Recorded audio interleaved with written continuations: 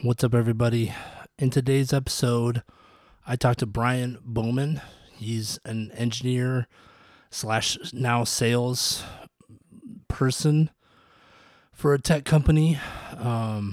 We talked about a lot of stuff, not much about his business or what he's doing career-wise, but a lot of stuff about just, his history, obviously his backstory, stuff I like to ask about. And then we talked about sensory deprivation tanks and stand-up comedy and all kinds of stuff. I tell a super embarrassing story about myself, and I kind of mentioned it in the pod too, but I tried going with no notes and just seeing how that would go this time. So obviously it's different because each guest brings different energy to it, but I would be curious to know what you think about that. So if you are one of the people that's listening regularly, let me know what you think about this. Send me a DM, comment, whatever. But just let me know what you thought about the episode compared to the others where I'm doing a little bit more preparation and what you think about that. Also, if you like the pod, it would be awesome if you shared your favorite episode on whatever social media platform you use the most. That's helpful to get the word out, get more people listening. Also, please make sure you subscribe on whatever you listen to, Spotify, Apple. It seems like Apple Podcasts still is the dominant one, but Spotify, Apple Podcasts, Google Play, Stitcher, wherever you get your podcasts. So anyway, it was a really fun conversation. I enjoyed it. We laughed a lot. So I hope you like it too. And with that, here's the pod.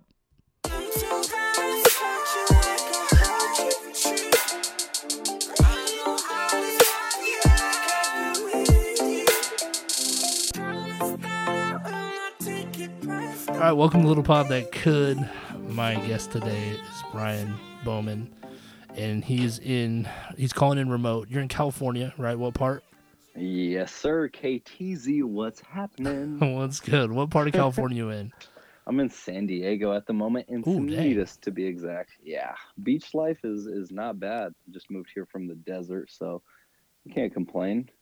Yeah, I walked my dog today in the pouring down rain, so yeah, there's definitely no complaints from you. That's what I tell everyone. I spent my first 25 years in Salem, Oregon / Portland, and it's like I just thought seasonal depression was a way of life. You know, everyone is sad 7 months a year, and that's the way life is. But it turns out sometimes there's sunshine, and it changes up a little bit. Huh?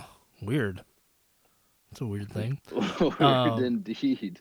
And I was telling you kind of off the pod that normally I prep and I like study and I research, but then did you listen to Rogan's podcast with Bill Maher this week? I didn't listen to that one. I listened to a couple of them before. I can pick and choose my Rogan guests, but Bill Maher was on the list. Yeah. Well, anyway, I did listen to it, and Bill Maher was going, "You don't take any notes," and I was thinking that is incredible because I definitely try to be prepared. Just because he was like, "Yeah," Rogan's like, if we were going out to dinner, do you think we'd have trouble finding things to talk about? And Bill Maher was like, "Well, I guess not, but I still like to have stuff like, what if I just run out of things to ask?" And I'm like, Yeah. So we're basically like trapeze artists today without a net because I just wanted to try it. No preparation. See what happens. Sometimes you got to learn to fly on the way down. But I agree. Like if Robert Downey Jr. is coming on like he had recently, I'm going to have a couple questions prepped. But Bill Maher just isn't RDJ level, and you can kind of come in guns a-blazing. Dang. So is that disrespectful to you then that I prepared for the other guests, and with you I was just like, meh? No, I think that's appropriate. I think that's okay. I think that's exactly what I deserve. It's just okay. kind of, let's see who this Bowman character is. Judging by your earlier performances, which we will not get into, I agree. That might be accurate. Yeah. So, but no one understands that except you and me. Right. Okay, so inside jokes are the best. Yeah. So for the people that maybe don't know who you are, can you maybe explain a little bit about who you are, where you came from, and what you're doing now? Yeah, I think that's perfect. So I grew up in Salem, Oregon, and that's how I know Kev in the flesh. Actually, I grew up watching him coach basketball and playing against him, and I got a great story about that.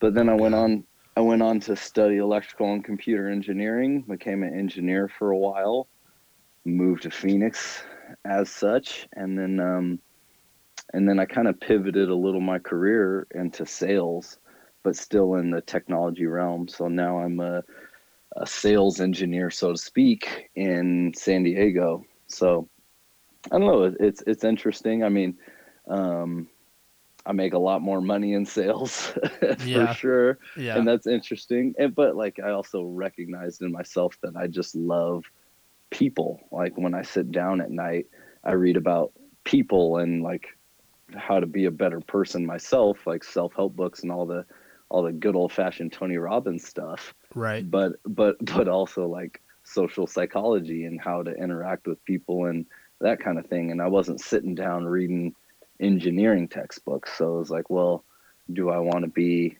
the next Wozniak, or do I want to just, kind of be more true to myself? And so I've tried to be a little more true to myself recently, and that's how I kind of ended up where I'm at.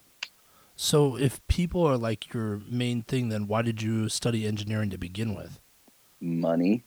Oh, okay. All right. So I grew up in I come from humble beginnings, I guess, so to speak. Maybe maybe a little surprisingly from West Salem, because I For think sure. there's Because a for lot of suburbia, right? right, well, and like coaching at McKay, which was the poorest school in the area, it was always we just kind of expected everyone at West Salem, had a lot of money. So, and I really didn't even know that until you told me that a couple of days ago that you grew up not being super wealthy. So I don't. Can you go into that? I don't. I did. I was literally. I had no idea. Yeah, no. It's I mean, my parents, they uh they did awesome for the cars they were dealt, but at the same time, they had my older brother when they were 16, and they had me at 20, my sister at 24, and then my last sister at 26. So Oh dang, they got four kids when they're my age, and dang. I think about that frequently too, because I'm like, hey, I'm doing good. I got a bachelor's degree in engineering. I've gotten two promotions or three promotions and all this stuff, and I feel like I'm riding the high of life, and I'm like, but I'm also kind of barely taking care of myself. And my parents were married with four kids, and neither of them had a college degree. I think my dad had an associate as a mechanic. So I'm like, respect. Yeah, for Like sure, for just sure. respect for getting it through. But I fucking I joke with my brother all the time because I mean, he's got a master's degree as an orthopedic physician's assistant, and he loves wine. And one time, I remember, I remember pulling him aside when he was like sniffing a wine and enjoying it, and I'm like, "Hey, we grew up on government cheese and food bank food, okay? Like, Uh, let's tone it back a notch. We both remember coming home and flipping the light and it doesn't turn on. All huh. right." Yeah, yeah, yeah. You know what I mean? Sure. Turning the faucet, and no water comes out. Yeah. And it didn't last forever, but there were those days where the lights aren't turning on and the water's not coming out. And you gotta navigate those waters. Now, speaking of navigating the water, see, so at McKay, that was like a fairly regular thing, and it wasn't something that obviously kids aren't gonna like be announcing that, like, hey, we don't. But like, it wasn't something where if a kid said that, other kids would be like, oh my gosh, what? Like, I mean, other kids would be like, yeah, that happened to us last month too, or whatever. But like, the school that you went to was definitely much more affluent. So, how did you navigate that in that space? Because Yeah. like when you're a kid, you're not self confident, self aware most of the time, and so to have something like that, I mean, yeah, what was that? Tell me about that. It's different for sure. And I think it depends on the kid. Like I think my brother was a little more private about it and just kind of reserved, and he's like, kind of fuck all this. But me, I was just a different. I took it differently, where I was like, this is kind of hilarious, Hmm. and so I would joke about it with my friends, and a lot of them would laugh with me because some of them could relate, Yeah. and some of them couldn't, and they just kind of appreciated and would joke with me because you're like 13, 14, 15, you're kids. It's not like it's not like you're the reason for the struggle. So Sure. I don't know. It's interesting to think about how, different kids take it different ways. So I would just joke about it and laugh it off, but at the same time, reflecting back on that, it's joking and laughing from insecurity probably in a way Sure. too. Yeah. But you feel more grounded and grateful and appreciative of the stuff that does come afterwards, I suppose. Hmm. Okay. Interesting. Can you tell me like one story? So, because I've been trying to think, you know, I'm trying to be more about stories, not just so much like explain to me this process, break this down, you know. So Hmm. can you give me Hmm. like one story that you would say, like gives me a picture of what you were like as a kid? Oh, that's a good question. I like that. It's hard to Thanks. say because like each period has a different kind of story. Like when I was real young, let's say 10 and younger, I was just I think they call it like a ham. Like I just loved to sing and dance and be the Okay. center of attention kind of thing. Yeah. That was just, and so I was just watching home movies just the other day. My grandpa's he's kind of sick on hospice, so everyone, the family's crowding around his house and we're watching movies, and I'm in the middle of all of them singing old country songs and just being white as shit. Okay. um Okay. but then you get a little Does older. that footage exist online anywhere? Not online. That's VHS, my friend. Okay. I Okay. did I had to explain to my little cousin what VHS was. Yeah, I bet. I bet you did. It's like rolling up the windows. Kids these Yeah. days kids these days don't know what rolling up the windows means. Yeah, dude. It's a button to them. Yeah. And rewinding a video isn't rewinding a VHS tape anymore. I saw Rewinding a right? I saw a It's meme today with Abe Simpson. Is that Homer's dad? Is that what his name is?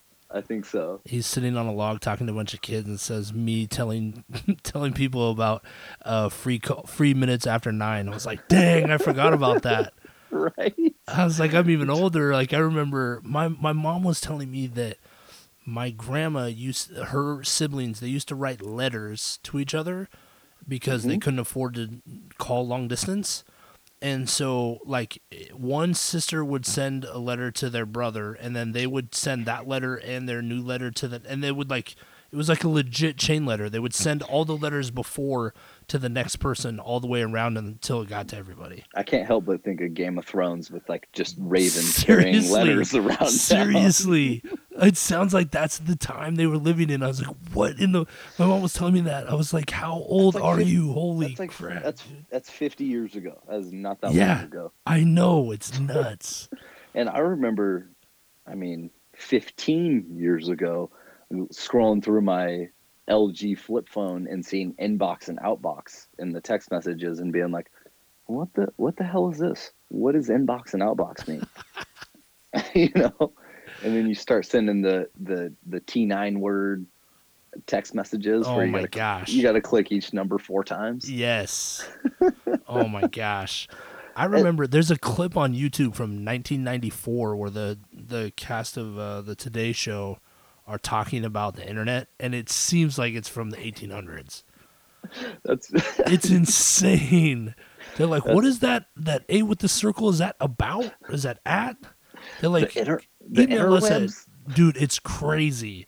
And you're like, that was 94. Anyway, That's 20 years ago. That's dude, it was like the internet they had no idea what it was. They were 20 like, years yeah, ago. 20 send us years an ago is nothing. email. Oh, dude. And then now we got like VR and AI and all these buzzwords coming in. It's like, what's going on 20 years from now? Like Yeah, I nobody know. 20 years ago, maybe a couple people predicted what's going on today with like the addiction to cell phones and devices and everything. But 20 years from now, I don't know where this shit's going. Yeah, but I mean, shoot, if you look back, in the 80s, they thought at this time we'd have flying cars. So, I mean, We're That's also obviously true. not But progressive. they were kind of dumb in the 80s, let's be honest. I mean, I grew up in the 80s, so you're kind of insulting me, but that's fine. It's fine. But you know what I mean? You Oh, know. all right, so back to this point here. You said when you're younger than 10 and younger, you're a ham. Then what? And this is the stand-up comedy bit I'm writing a little bit, is I start to, hang out with my cousins a little more, and I see how cool they are. There's like the social influence, and I get into a total, like, listen to rap music and just straight basketball, and I want to wear do-rags and be Ja Rule in the flesh, swear. Pre-Fire And Festival, Ja Rule, though. exactly, Okay. pre-Fire Festival Ja Okay. Rule. Okay. Did you watch the Hulu and Netflix documentary on that? Of course I did. Both of them? Yes, of course. So interesting seeing both sides. Well, it's not really both sides. The Netflix documentary was executive produced by the Fuck Jerry people. Like, they're the ones that were advertising the Fire Festival. So it's not really theirs. I mean, it's totally. At least the Hulu one was like somewhat Unbiased. Yeah. Okay. Well, I didn't do enough research to see that. See, that's what you learn about me is I spend way too much time thinking and investigating things that are not important at all. You want to hear something exactly along these lines that kind of messed me up the other night? Yes, please. This is probably 3 weeks ago. I'm on the couch, sleeping on the couch, Okay. because yeah, I was living with my ex-girlfriend. It wasn't a good period of my life, This is and just a couple months ago? this is a month ago, probably, actually. Okay. Maybe a month and a half. I'll give it 6 weeks Okay. tops. And I'm sleeping on the couch, and I'm looking at my phone, watching YouTube videos, and I get on this investigative journalist that's just crushing it. Okay. He's not super right wing. He's not super left wing. He's just kind of calling it as it is. Do you want to shout him out on the pod? I'm trying to remember his name. I think it Oh, was. come on, dude. I know, You can't but go down YouTube rabbit hole and not have a reference for people. you'll understand why here in a second. So Okay. this guy's crushing it. He's a Pulitzer Prize winner, I find out. Oh, geez. He's won a journalism prize, and he's just talking about military industrial complex, and he's kind of hollering about like Christian fascism and how, some levels of Christianity or use the faith to further their political yada yada yada. Yeah. He's hitting all these really young democratic bones in me, needless to say. Okay. And I'm going down. I watched 30 minutes of this video, 15 minutes of the next, and I'm like, dang, this guy's got it going on. And I look what YouTube channel it's on, and the YouTube channel is called RT, and it's got 1 million subscribers. Okay. I'm like, okay, so this is a legit news YouTube channel, and it's talking about being an unbiased news source.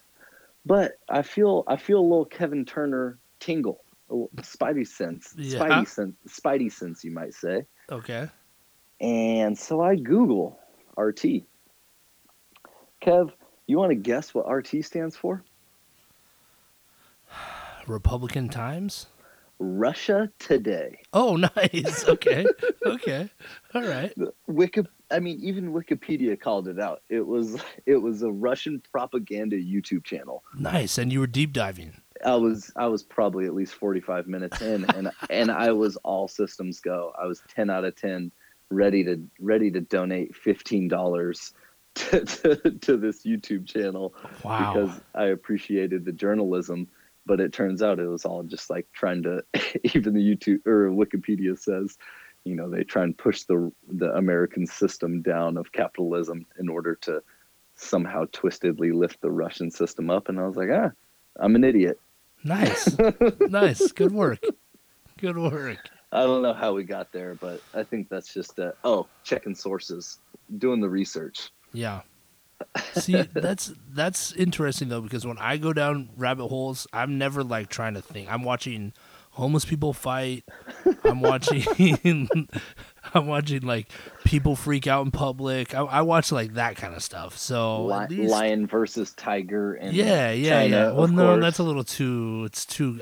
It's pulls on the heartstrings. You see, like even though it That's true. happens, I get it. It's nature. I'm not opposed to it. I'm just saying, like I don't really want to watch it. But homeless people fighting, like they're choosing to fight each other. Like people freaking out in public, they're choosing to do that. So It pulls on zero heartstrings to yeah, homeless yeah. people fighting. I like a good Black Friday melee. I like stuff like that. You know, like I watch that kind of stuff. Okay, that's true. People That's fighting fair. at Walmart, stuff like that. Like that's more where I go. See, that's kind of something interesting to me in and of itself. That like a lion and a tiger, that does hit me harder than two people fighting at Walmart. Yeah, I mean, have you seen the documentary "Don't Fuck with Cats" on Netflix? I have. People that listen to the podcast regularly, like, "Oh my god, stop talking about a stupid documentary." But that's another one that you should watch for sure. That's a crazy doc. And also, when you were talking about the Christian fascists sharing their agenda, you should watch The Family on Netflix. That's a documentary about that same thing. It's pretty crazy. The Family? Yeah. Is it something along these lines of kind of how 100%. like the private jet? It's crazy. Did you go to evangelist? Young Life when you were in high school? Oh, I loved Young Life. I Okay. still kind of, I'm actually curious to see where this goes because I still kind of hold it in a pretty high regard. Yeah. So please, So what? please So do please enlighten what? me. Sorry, huh? Please enlighten me. I want to hear it. I want to hear Well, what's coming. it has roots to Salem Young Life. The movie does. So Doug Coe, I think that's his name. He's like Okay. one of the founders of Young Life. He ends up ending up in Washington, and he's sort of like a de facto advisor for like 4 or 5 different presidents. And I remember hearing his name back in the day because he like went to Willamette, and anyway, and it's just kind of about his influence on politics over the last 40 years. So, In like a good way or a bad way? you should watch the documentary and decide for yourself. That seems like a bad way. Like that doesn't sound like a good way. I feel like if it was a good way, you'd be like, "Oh no, he's this awesome dude. He really created a moral structure for America." Yeah, I wouldn't say that. I wouldn't say that. Not so much that. Not so much that. Oh, okay. All right, fair enough. So yeah. So anyway, it's definitely worth a watch. That was eye opening for sure. I was like, wow. Okay. Interesting. Well, yeah, and I mean, you get it sometimes just from going to church in general, which I have nothing against it. I think it's an awesome thing. But at the same time, when you're at church and like, the church gossip, that's kind of a common thing where everyone's just kind of like, you see Melinda the other day, that ain't Jesus, and you're like, well, throwing stones when you're in a glass. See, that's one of the reasons why I love just knowing biblical verses and kind of being well versed in it. Is like, whoa, you start to see the hypocrisy of it sometimes as well. Yeah. It's interesting. Most people do not want to wade into religion waters when they're on the pod. They're like, let's stay away from religion and politics. But you're diving right in. Why not? I think it all kind of weaves together. I bought a Buddhist shirt in Sedona 2 weeks ago, so I feel like a spiritual guy. Okay, yeah. I mean, if you buy a Buddhist T-shirt, I don't know how you're not spiritual. It cracks me up because I'm pretty sure there's like Hindu verbiage on the front of it, but it's just like a flowy cotton shirt. Okay. I was like, I feel like rocking that. And someone's like, what does that say? I have no idea. It could say "fuck America." I have no clue. Yeah, you have no idea. Okay. But nice. you feel better than people if you wear something like that, and that's important. That's the important piece. Exactly. For sure. That's the important piece of any clothing, right? Speaking of which, sort of on this topic, did you watch Finding Joe? No, you haven't had time. You've been working on that presentation. Joe. The video I sent you that documentary. Oh, damn, I wanted to. Like, oh yeah, I'm totally gonna watch that, but I knew you weren't gonna watch it because is that with Deepak, right? Yeah. Oh, I do want to see that, but yeah, I've been working a lot. I have a conference next week, so that makes me really busy. Yeah, you should check it out when you get a chance. It's about Joseph Campbell, and it's really good. Who? Joseph Campbell. Oh, that name sounds familiar. Like She's as also someone I end up talking too much about on this podcast. I'm sorry if everyone listens all the time. Both of you that listen all the time, I'm sorry you have to hear this again. But Joseph Campbell is one of the leading, or was, I don't think he's alive anymore. Yeah, he's not alive anymore. He was one of the leading experts on myths and mythology. And he came up with the idea of the hero's journey, so that all of the stories that have ever been devised all share similar themes. So whether you're talking about Harry Potter or Star Wars, like the themes of those the same types of things happen in every single story. So do you fuck with Jordan Peterson at all then Yeah, dude, in of that same course. vein? I saw the Instagram pic with you and JP. I saw it. Did it gets me a little excited just thinking about the fact that I met him and got a picture with him. Yeah, But I was like, wow, that's really cool. Now there'd be some people who would be like, oh my, I see, think he's like the most misunderstood person in pop culture. Well, he is. Yeah, he's in pop culture. Like he's like, because the hard thing about him is he's so thoughtful, but people don't want to think. So yeah, I think so. Well, and I want to understand rather the other side. Like I want to see why people hate him so much, and I try to get it, but at the same time I'm like, just listen to it a little bit. yeah, and that's it. They don't want to. They don't want to have. They just want to read the headlines. I mean, that's like when people will post stuff on Facebook has just a terrible, ridiculous headline. And there were stories, like, if you read the stories, like, hey, this isn't true. We just wanted to see who would. And people were, like, commenting in outrage, like, this is why America's going down the drain. It's like, if you read the article, it tells you it's not even real. But that was actually one of my favorite Ari Shafir stories I heard, where he went on YouTube and he just looked up cat videos. mm-hmm. And since he just looked up cat videos, it kept recommending a bunch of cat videos, and it was like the algorithm fed itself on cat videos. So it's not that like the internet is promoting outrage. It's that people love outrage and they Right. seek it, and that Yeah, feeds definitely. itself.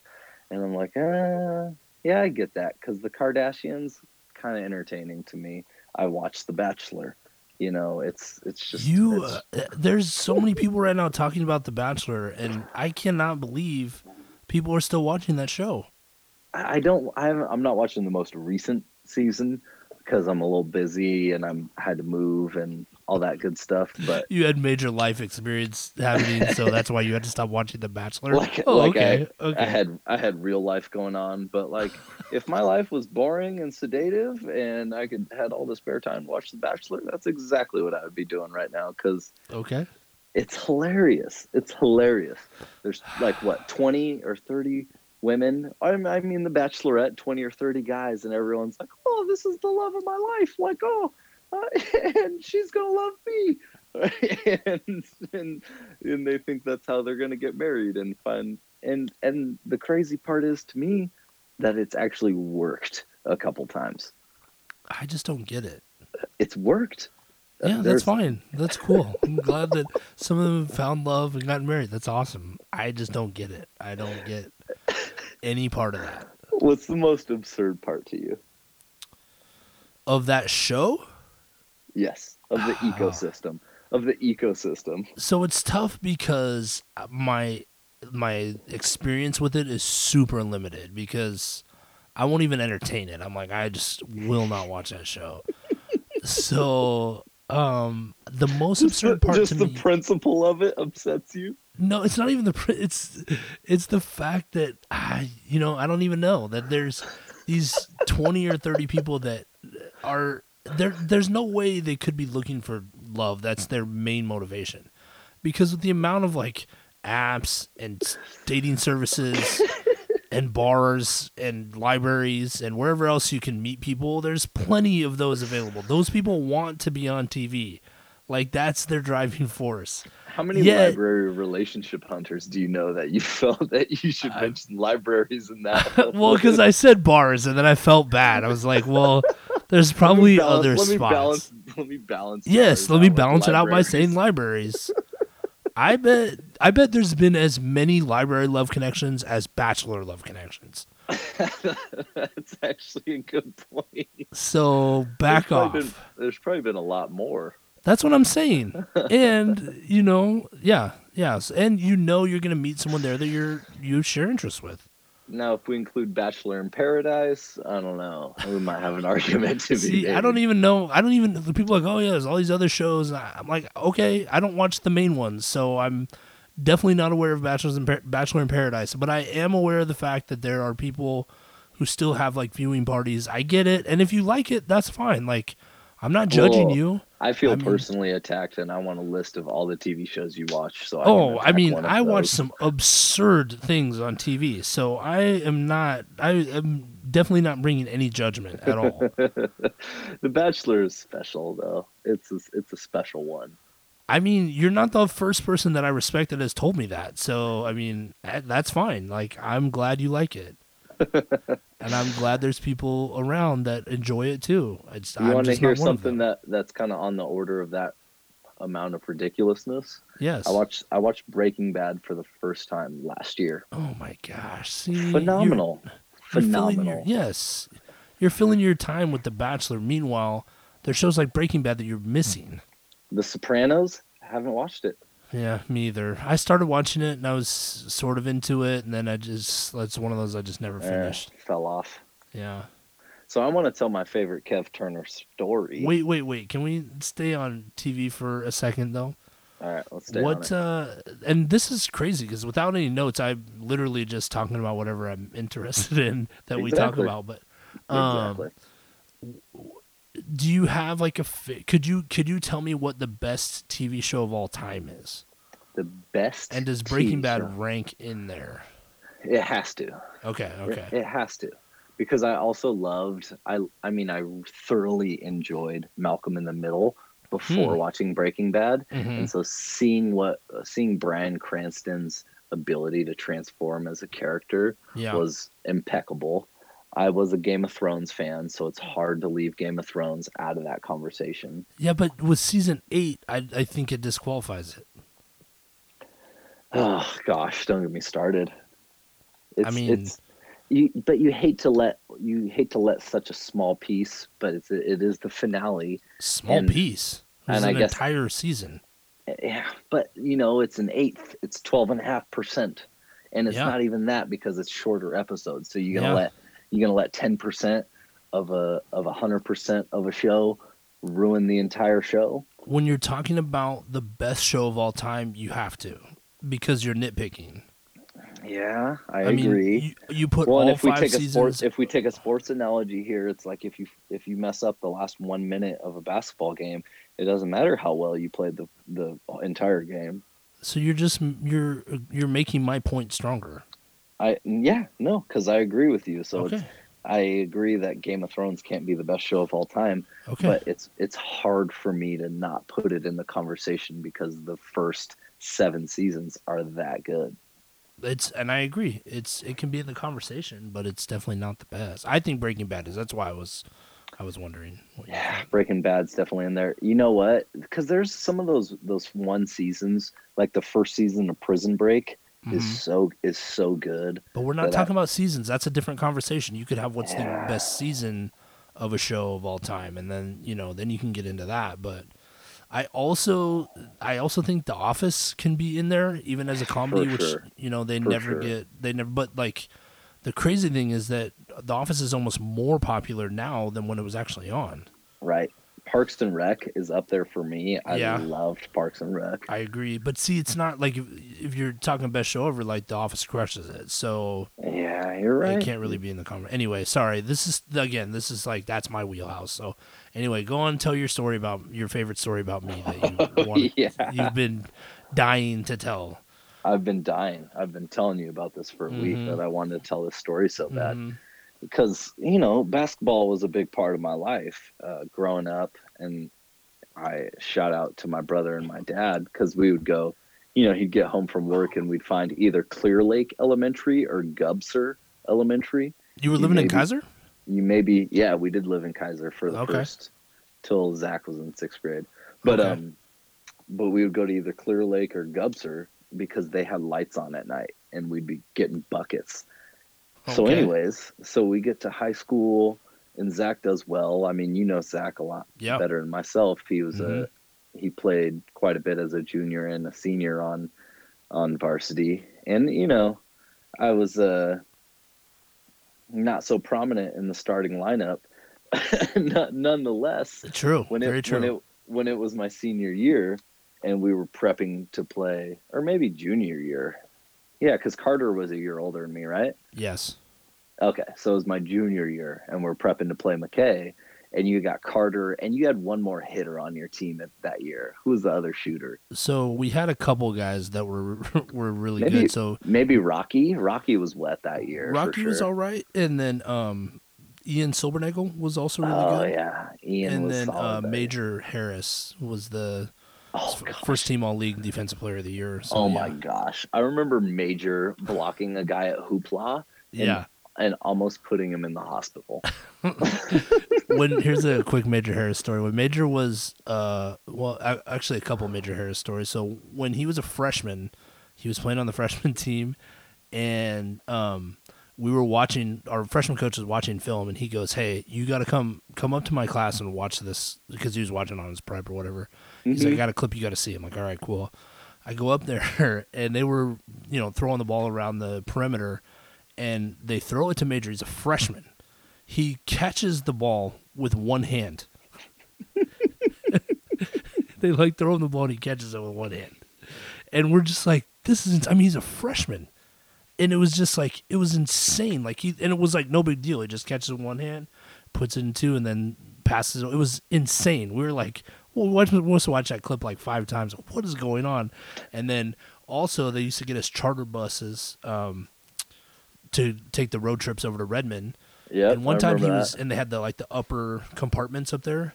Hmm. He was sitting in his chair, and he opened the compartment from sitting in his chair, Are got you whatever he needed out of there, and serious? closed it. We were like, "This guy is insane." He was a crazy athlete, dude. We had like 10 guys on that team that could dunk that year. That's ridiculous. It was You know, nuts. you know, probably my greatest high school pleasure to watch, because there was my cousin who I Yeah. loved watching play, Corey, Mm-hmm. and then there was Jeremiah at South, Yeah. who was just obviously a phenomenal person to watch play. But So still, crazy. still probably, I don't know. Corey's probably always going to be my favorite just because of his family. Yeah. But Greg Plater was such a special player to watch play. Yeah. I was He an assistant he was. when Greg was I a remember junior and just senior. just watching him walk around. He just had like a bounce to his step. Yeah, dude, he was so quick and he could shoot. But that guy, I will tell you, that guy, whenever, like, I was the JV coach, so I coached him as a freshman. He was on our freshman team, and Hmm. then as a sophomore, he played varsity. But I was a JV coach. If I had morning practice and they didn't, he would come in and shoot. Like, he didn't get that good just by accident. Like, that guy put No, the work not at in. all. Well, and he had the lefty, which always just Yeah, looked nicer to me. for There's just sure, that lefty shot that you can't help but enjoy watching. for sure. He actually played hoopla with my cousins and my brother. I remember that. Oh, nice. Gosh, what a squad that was. But yeah, I remember just watching him play was special. And that made me like from then on, I was like, if I could change one thing about my game, it Yeah. would be being left-handed. I just wanted to have a left-handed shot like Greg did. No, no, no. Like Chris Mullen too back in the day. He was a Oh, deadly lefty. Salim Stoudemire at Yep, Arizona. Oh, yep, that was yep, another one that I just enjoyed seeing. yep.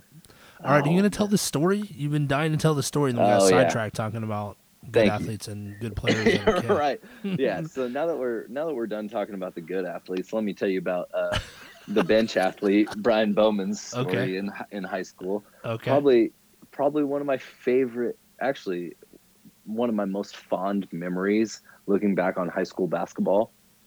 Freshman year was fun. Junior year was fun. Sophomore and senior year not so fun. But in junior year, I was playing scout team for varsity, and we're getting ready for Jordan Carter and McKay.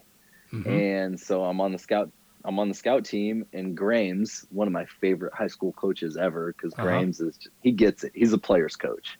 Okay. I feel like you're a player's coach in a way Yeah. Grames was also a player's coach, Okay. and he's like, Bowman, you're Carter. And I'm like, all right.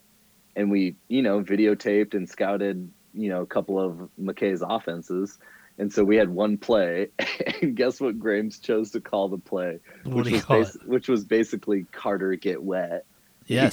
He called it cash and carry. Okay. Okay.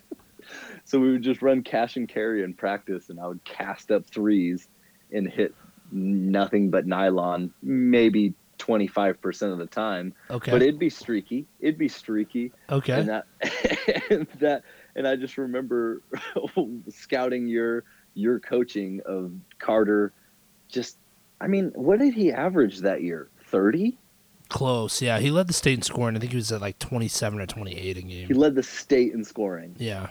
Okay, that's why it was my favorite scout team, because I was trying to emulate the state leading scorer, and I didn't Yeah. even realize it. Well, and the funny thing is that you're not that far off from Matt Espinoza, who was coaching at McNary at the time. Him and I are friends.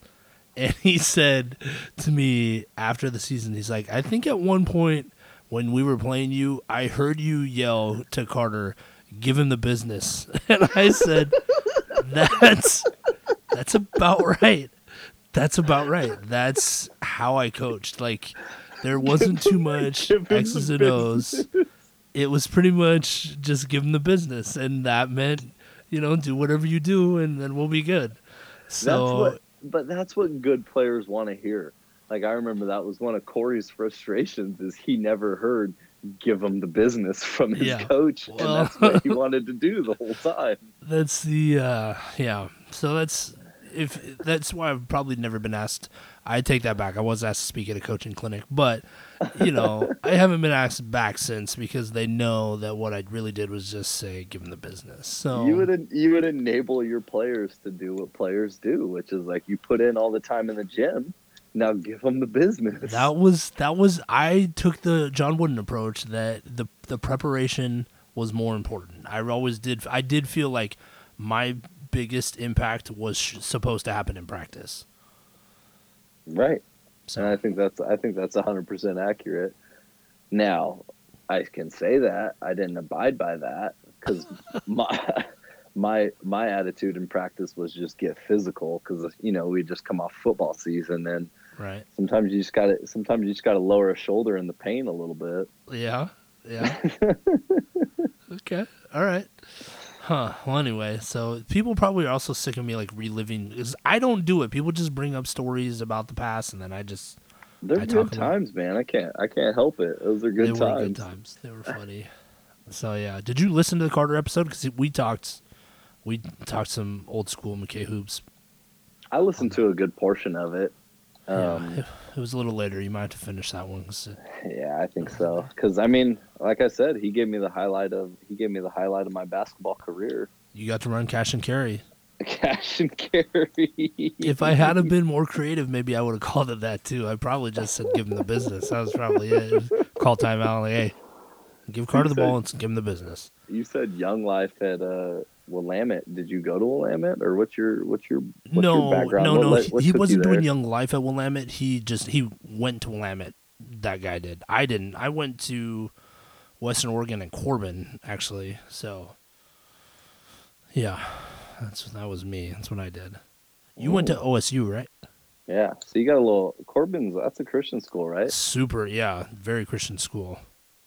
What's that like in college? Because it's kind of, those are two competing concepts a little bit of college, is that Well, you're finally free, and I then was in a different spot though. I wasn't really like I didn't really grow up like partying or like doing, so hmm so when I got to Corbin and they had a thing that you had to sign saying that you wouldn't watch R-rated movies or dance, I just signed it. I didn't really care. I wasn't going to live on campus.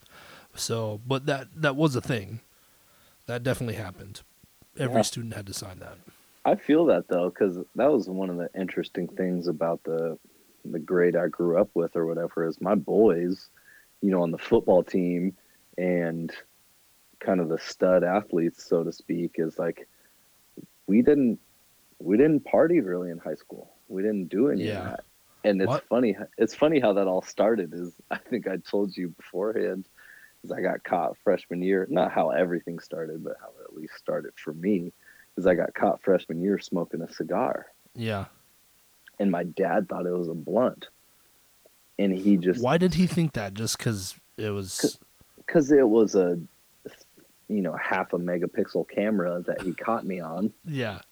on a flip phone, and And I'm like, how did he see this video?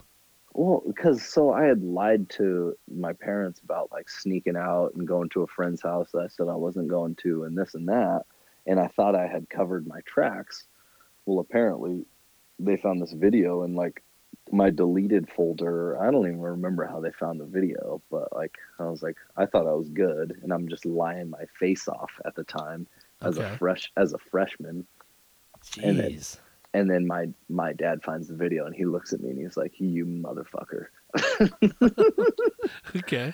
And I think it was an open hand uh, slap, Uh a huh. little bit of discipline.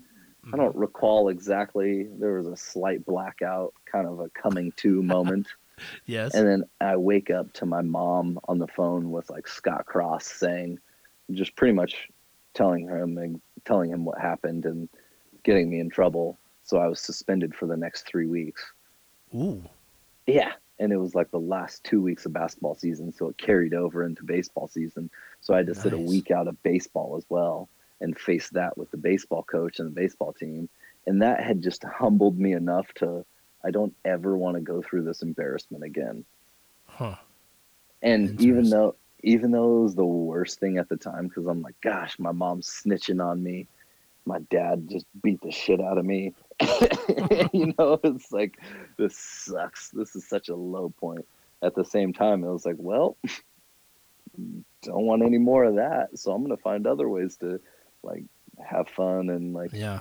you know what I mean? One. And, I was and that's raised what we by did. a single mom, and so my whole thing was I just didn't want to do anything that would make her life harder. You Right. know what I mean? So it's Right. like doing that kind of stuff and like putting myself in positions where I might get in trouble. Would I could see how hard she was already working to support me, and like that it was just like I don't want to do anything that would make this worse. So I pretty much stayed out of trouble But for that reason. there's kind of something awesome to that in and of itself, because there's plenty of people that grow up in tough situations and they kind of deflect or they go the opposite way because they have it tough, that they feel like you know, they gotta run away or they gotta do something to prove themselves, instead of that ends up making their mom's life harder, their dad's life harder, Hmm. whomever it may be. So I think that's kind of awesome that you kind of turned in and was like, I see how tough she's got it. I don't want to make it any tougher. It's kind of beautiful in a way. Yeah, yeah. One, I guess, kept me out of trouble too, so I guess that's good. But Yeah, yeah, double whammy. Do you grow up huh? in Salem? No, I was born in Hawaii, grew up in Beaverton. Well, Hawaii. actually, I grew up in Malala, and then we moved to Beaverton when I was in fifth grade. So Oh, okay, yeah, feel that. yeah. Okay, so you go to OSU, Hmm. graduate there, and then somehow end up in Buenos Aires. Yeah, Okay, so take me through what happens after college. yeah. So when I'm kind of wrapping up college, I'm living with my boy Alex, who I played football with. We were best buddies in high school and college, and he has a Spanish minor at Western, and he wants to do a trip after college to, kind of become fluent in Spanish. Mm-hmm. And I'm kind of planning this backpacking trip through Europe. And so we come together, just a meeting of the minds, which you'll get that joke soon Yeah. enough, Okay. All right. and how dumb we are. But no, we kind of just come together and we're like, hey, how about we kind of combine our trips, and you feel a little safer, for better or worse. Sure. So we end up going to Rio for 3 months, Wow. living in Rio de Janeiro, which was hilarious and awesome, because we got this little studio apartment in Copacabana up on this enormous hill. And I kind of describe it as it's Southern California. It's really relaxed, beach vibes. Everyone just kind of goes to the beach to get away. There's not a ton of great infrastructure. There's definitely a lot of poverty, but we're also like B-list celebrities because we're both pretty big. He was a linebacker. I was working out with him a lot at the time. White guys, and there's not a lot of white guys around. Hmm. So when we went out on weekends, it was almost like we were famous. And if we weren't famous, we felt like we were because people were looking at us like, what are these whiteys doing over Yeah. here? Now let me ask this question too, because if Homeboy had a Spanish minor and he was trying to become fluent, if you go to Rio to start the trip, they speak Portuguese. So there is actually a good reason for that because it Okay, sounds it okay. sounds It's like, it sounds really dumb at face value. Um, it was just after 2016 where the Olympics were there, okay. and so there was like an not open border, but you could travel from the U.S. to Rio without having to apply for a visa. So we could Hmm. stay for 3 months without having to apply for a visa just because the Olympics had just been there. Okay. So we're like, oh, we should take advantage of this Olympic visa or whatever while we can. Also, Brazilian chicks, super hot. So Okay. All right. that was also part of the equation. Okay. So we'll put the immersion program on hold for 3 months. Yeah, Okay. Okay. Makes exactly. sense. So after 3 months, I mean, less than 3 months, we were getting kind of tired. It was fun. We have a lot of good friends there, but it was mostly just going to the beach and bodyboarding and playing volleyball. But over there they play volleyball with their feet because they're just such soccer fanatics, football fanatics, and Mm-hmm. everyone is so good at it. So we couldn't even really play we couldn't play athletics with them. I'll Did put you it try that way. Brazilian Jiu Jitsu at all while you were down there? I wish I had. I didn't. Um, You're but in the yeah, birthplace of Brazilian Jiu Jitsu, and then just meh. yeah, just totally squander that opportunity. Okay, cool. There was a slight depression factor that I didn't realize at the time, but we'll get to that here in Buenos Aires. Okay, And all so right. we hop over to The so we next hop step over on the journey, crippling depression.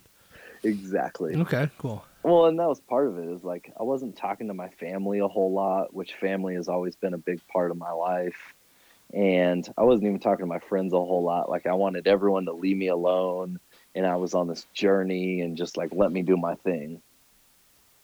Hmm. And that was kind of where I was at the time. Yeah. But then we pop over to Buenos Aires, and it's like I think of it more as like New York City of the South Hmm. is uh, is a good metaphor because it's city life.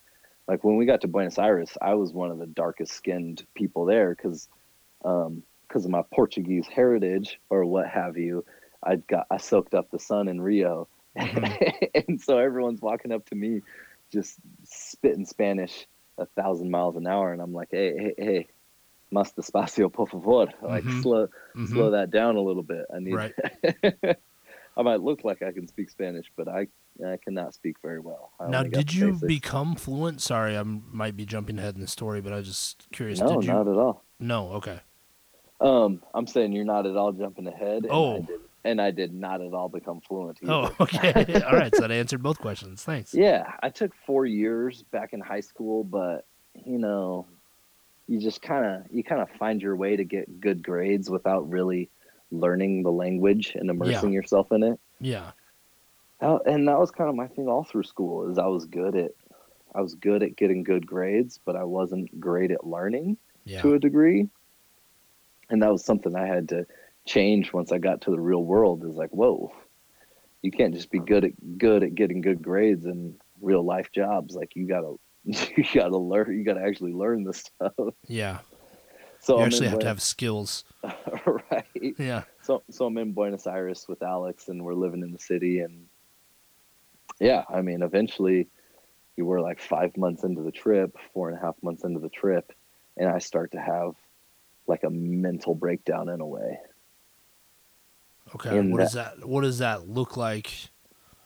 And did something like bring it on, or did it come out of left field? You had no idea what was happening. I guess kind of both. Like me and Alex, we had hit a rough spot in our friendship where we had spent a ton of time together, and we were Yeah, just kind of think I think we are both needing some me time, especially sure. we lived in a studio in Rio together. Right. Like neither of us had personal space, which we were good enough boys that we were cool, but eventually I think that tends to take a toll. And then I think the bigger factor, at least um, bigger factor for me, is that I had worked since I was 15 years old, and I had school since you're a little kid. So all of a sudden I'm 22 and I'm not going to school, and I don't really have a job, Mm-hmm. and I'm starting to go crazy Yeah. because I got 65, $70,000 of student loan debt, and 3 years left on my car payment, and credit card debt from traveling South America. And I'm like, damn, I'm not really doing anything about it. I'm kind of living in fairy tale land right here, thinking I can just travel and do whatever I want. Mm-hmm. um, and so that was when I like thought of this idea to start building websites and programming more, because of my degree. I could program, and Sure. I just need to learn more. And so I was doing that, and then I was starting to get a feedback mechanism, or this echo chamber of learning, and it's exciting, and it starts to build its own thing of like, oh, I'm starting to get good at something. I'm starting to be able to build websites, but Yeah, I was going to say this sounds positive. right, but I was kind of detached from reality in a way of like, I don't know, I thought I had it all figured out. I was like, oh, I get it. I'm going to build websites, and I'm going to travel the world, and I'm going to make a bunch of money because I'm going to help people build websites, and I'm going to do my podcast, and everything's good. Okay. But but I wasn't but like I wasn't really making any money. I was talking to some cool people, and like I showed you, I was doing a like I did a cool podcast, or my first podcast guest was this, Emmy award winning writer of The Simpsons, and I thought I couldn't lose, but at the same time, like I wasn't really doing anything, like I didn't Yeah. really have any sales, or I didn't really have a business. It was just watching enough Gary V videos that I thought I did. Mm-hmm. Mm-hmm. So, okay, that brings up a couple questions. One, did you actually build websites for people and they just never paid you for it? Kind of, in a way. So like I had built my own personal one, and my idea at the time is like, you should give your best ideas away for free. Yeah, Gary V 101. So exactly. So I was like reaching out to a bunch of people, and I was like making edits to their websites and sending it to them, and being like, Uh-huh. you should do something like this. This Hmm. is a good marketing idea. And then same thing for comedy. I was like, you should make a joke about this in your show, or you should have this plot line, and like just doing a bunch of stuff like that. Hmm. And some Did people people were, Yeah, were mhm, people like offended by that at all? Like, hey, who's this clown telling me how to write a joke? I don't know. Like Okay. I was in a spot where I didn't care, Oh.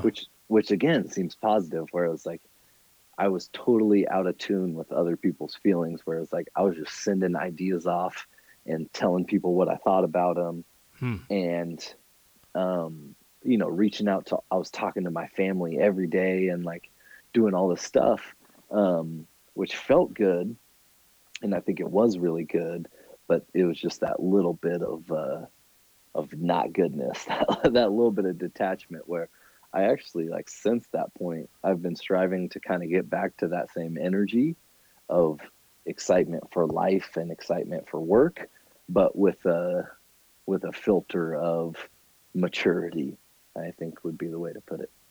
Hmm. Okay.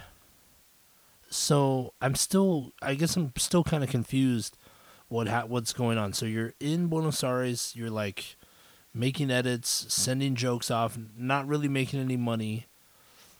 So, and then you kind of said, yeah, I was watching too much Gary Vee. So are you out on Gary Vee, or what's your stance on him right now? And then we'll get back to sort of what's going on with you. Oh no, I think he's awesome. I think I was just I think one of one of his great quotes, a entrepreneur, Yeah. just because people were listening to me and I was being useful and things like that. I thought I was, and I guess I was doing something in a way, but I Yeah. wasn't. But I wasn't. The things that kind of pushed me there, debt. I wasn't doing anything to really progress on those. So I was Well, just, and it seems like that's kind of the blueprint he lays out is like do stuff for free and then monetize those skills. Like it seems like you just like you were at the doorstep. Why didn't you just keep going? I guess you're right. That is possible. Um, but then it finally got to a spot where like I just wasn't being a good friend to Alex, and so we decided to go our separate ways. Where he was going to continue on the trip, and I was going to come home, Okay. and then I come home to Salem, and I'm like, I got to hit the real world. Like we're back to real life. I'm living at my parents' place out back in the little shed I converted into a house, Mm-hmm. and I spent 60 plus $1,000 on a degree. I need to put it to use, and I'm not making any money doing this website thing. I gotta I need something faster. I need something, Hmm. something real. And so I started looking for a job. So And was the then sorry was the no, please breakdown do. was the breakdown caused by the anxiety from the debt? Was that sort of what was driving the? I think so. I think it was the debt, but the debt is also like a symbol of something greater, of just like doing something with your life. And that's a classic Tony Robbins concept of just like massive action. Is I had no action in my life. My action was like pleasure, was going to the beach and talking to girls and going out and dancing and drinking Okay, so you weren't and just work. building websites. I had this picture in my mind of you like building websites, and I'm like, well, Well, I got to that point, but I'm saying before that, like in Rio in okay. the first month of Buenos Aires or whatever, like I was just going out and having fun, and I thought, life is about avoiding responsibility and having fun, and Mm-hmm. that was actually, it was like a mixture of debt and avoiding responsibility, and then starting to listen to Jordan Peterson Mm-hmm. and hear him talk about the meaning of life is shouldering responsibility, Hmm. and like finding your potential and coming into your potential. So it's like, okay, if I have the potential to get a, and this engineering degree, and I know these projects that I've done in the past, like what am I doing fucking around right now? Like Mm-hmm. I need to start doing something with my life, because this has kind of been meaningless up to this point, and it's been fun, and it's again another Jordan Peterson concept of expedient pleasure versus like sacrifice for the future. And so I'm starting to hear him talk about discipline and sacrifice now for the greater good in the future. And that was when I was like, okay, that was when I started spending all my time kind of listening to audiobooks and reading and trying to just, I guess, the idea of investing in yourself. I was like, okay, if I'm gonna stop wasting my time on all this stuff that doesn't make a better me tomorrow, and Mm-hmm. start doing the stuff that does make a better me tomorrow. So I was working out really hard. I was eating well. I was, it was the self care concepts, but then I was also drinking 9 pots of coffee a day, and just so I could spend time on Udemy. That was my website building class, was on Udemy, and I was learning how to program JavaScript and HTML and to get it done. And so, that's what I did, and I don't know, it was surprisingly successful, I guess, but again, successful in that I enjoyed it and I was excited, but not successful in a monetary way. So Mm-hmm. I don't know. I guess it depends on your definition of success in that regard. Hmm. Well, I just wonder if maybe you quit a little too early on that. You know what I mean? I think so. I think there's still definitely a part of me, because my idea or the concept at the time was like a digital nomad, Mm. where like if you have an internet connection and you're able to provide value with that internet connection, whether it's marketing or building websites, programming, whatever it may be, Right. then you can become a digital nomad. You could live anywhere Right. and you can live. And that's out there. There's plenty of people doing that. And plenty of people who are not as smart or as skilled as you too. So I mean, I don't know. I feel like that could have happened. And I think it still can. Hmm. I guess I still hold hope for it, but I Now, guess are you my working towards that, or because I mean, you're doing the sales job, and you have like I don't know, is this still something that you would want to do, or you're still heading in that direction, or what's going on? not as much, I guess not as much as I would hope. I'm not super driven on that path where my goal right now, my primary goal is getting out of debt, Okay, which is student loan debt primarily. right. Um, and but I also enjoy what I do on a day-to-day basis. Like it's a sales job, but I get to work with the cutting edge technology companies and to help them on the projects and the latest and greatest technology that is being developed as far as phones and routers and 5G and yada yada yada, Hmm. um, autonomous cars. But I don't know. There's definitely uh, there's part of me that knows I won't be totally fulfilled until I take a risk and do my own thing, I guess, so to speak. Hmm. You know what I Okay. mean? Yeah. I feel like you kind of have part of that in you. Yeah. I do, but it still plays itself out differently.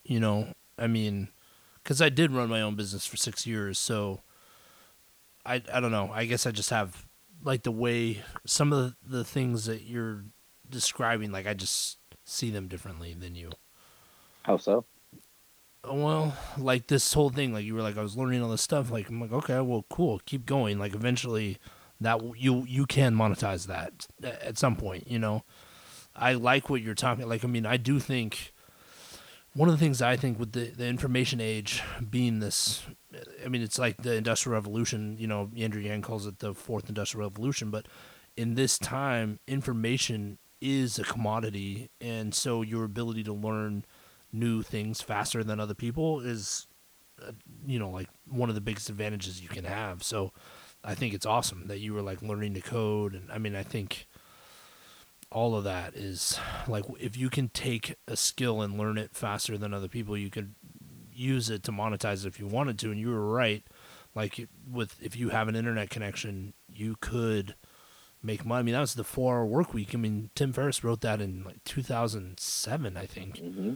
And that Mm-hmm. was the blueprint of like how do you become, a digital nomad, like you were saying. Like that was basically what he was saying. This is how you do it. If you want to have the freedom to go where you want to go, this is how you do it. And I read that around that time too. I just didn't. I didn't understand it. My thinking was still too narrow to understand what he was really talking about there. But yeah. Hmm. Anyway, I don't know. I have a lot. I'm going through my mind right now as I'm thinking about what's going on. But It is interesting. You know what I think stopped me from it all hmm. and still keeps me from it? What's that? Comfort. I think there's a safety net in a way to having a corporate job where I know I'm going to get X amount of salary every year and I get my health insurance and I can, there's a safety net there. Whereas like if you want to be a digital nomad or an entrepreneur or a contractor or a consultant or whatever it may be, you one got to know your shit and bring Mm-hmm. value.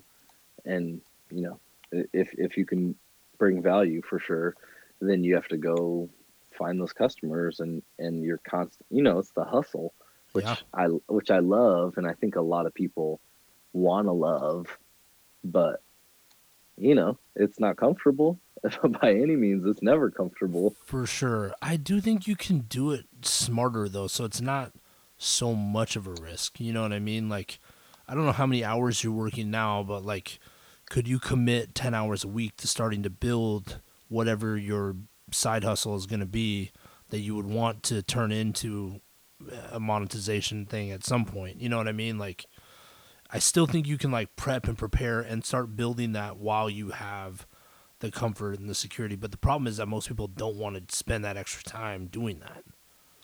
I think it's that. Well, and you're spot on. Where the best time, you know, it's like the idea of the best time to look for a new job is while you have a job. The Yeah. best time to start a business is while you have an income and you don't Yes. have to put all your eggs in one basket. Yes. But I don't know. I think that's the right way. But then part of me thinks you have to have that hunger and that need a little to really dive in on a business. I guess different.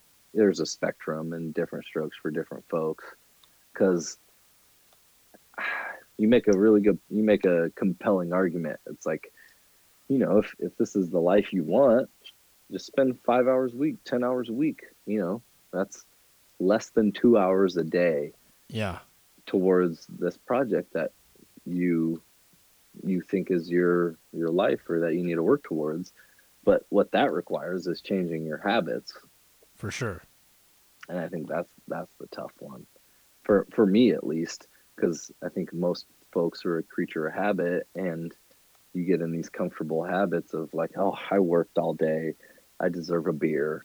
Oh, and Mm-hmm. I had a beer, now I need dinner. And now I had dinner and I want to watch TV. And now I'm done watching TV and I want to go to bed. Right. And I wake up and I get ready and now it's time for work. And now I'm done with work and I want a beer. And now I got my Mm-hmm. beer and I want, you know what I mean? And rinse and repeat. And that's, well, now it's the weekend. I'm so tired from the work week. I just want to relax, Right. you know? Yeah, but And I mean, that, that's the struggle, right? Like, I mean, you have to be willing to do the stuff that other people don't want to do. exactly. You do. And you have to recognize those patterns in yourself. For sure. Definitely. Definitely. That's a hard one. It's like it's easy it's easy to see bad patterns in other people. Seeing bad patterns in yourself and having that conversation with yourself. Ooh, that's not a fun one. Yeah. I always Looking feel in like I'm a much better consultant for other people than for myself. You know what I mean? It's like I can help other right. people figure out their problems I'm good at that. Figuring out my own problems, total shit show. So, Like, hey, bro, your life will be so much better if you just, you know, eat better and work out and do hmm stuff that's good for you and, hmm you know, go see a doctor about this. And then it's like, you know, hey, Brian, have you seen a doctor? Nah, I don't need to see a yeah, doctor, nah, man. it's cool. It's cool. I'm fine. I'm fine. Rub some dirt on it. Yep. Yep. No, I hear you. I hear you. All right. I So hate, this go happens ahead. every time to me, but I can easily bring this back to a Jordan Peterson concept too of treat yourself like someone you're responsible for caring for. Yeah. Yeah. That's like It's principle two. I started the book. And I got like 75 pages into it and I was like, okay, I need to circle back to this when I'm in like I'm not as distracted. I had a lot going on at that point. So it's dude, the still book is hard. The book is hard to get through because dense. it's so dense. That's why Yeah. I went audiobook way better because he even reads Mm, the audiobook, which I appreciate. okay. That might be the way I have to go. Cause yeah, Yeah. it was tough. I was like, man, there's so much in here. And like, I'm having to reread stuff to try to be like, okay, how Dude, do I feel about this? And I felt like I didn't know how to read when I tried to read that book because I got the okay, physical good. I'm glad copy it's too, not and just me.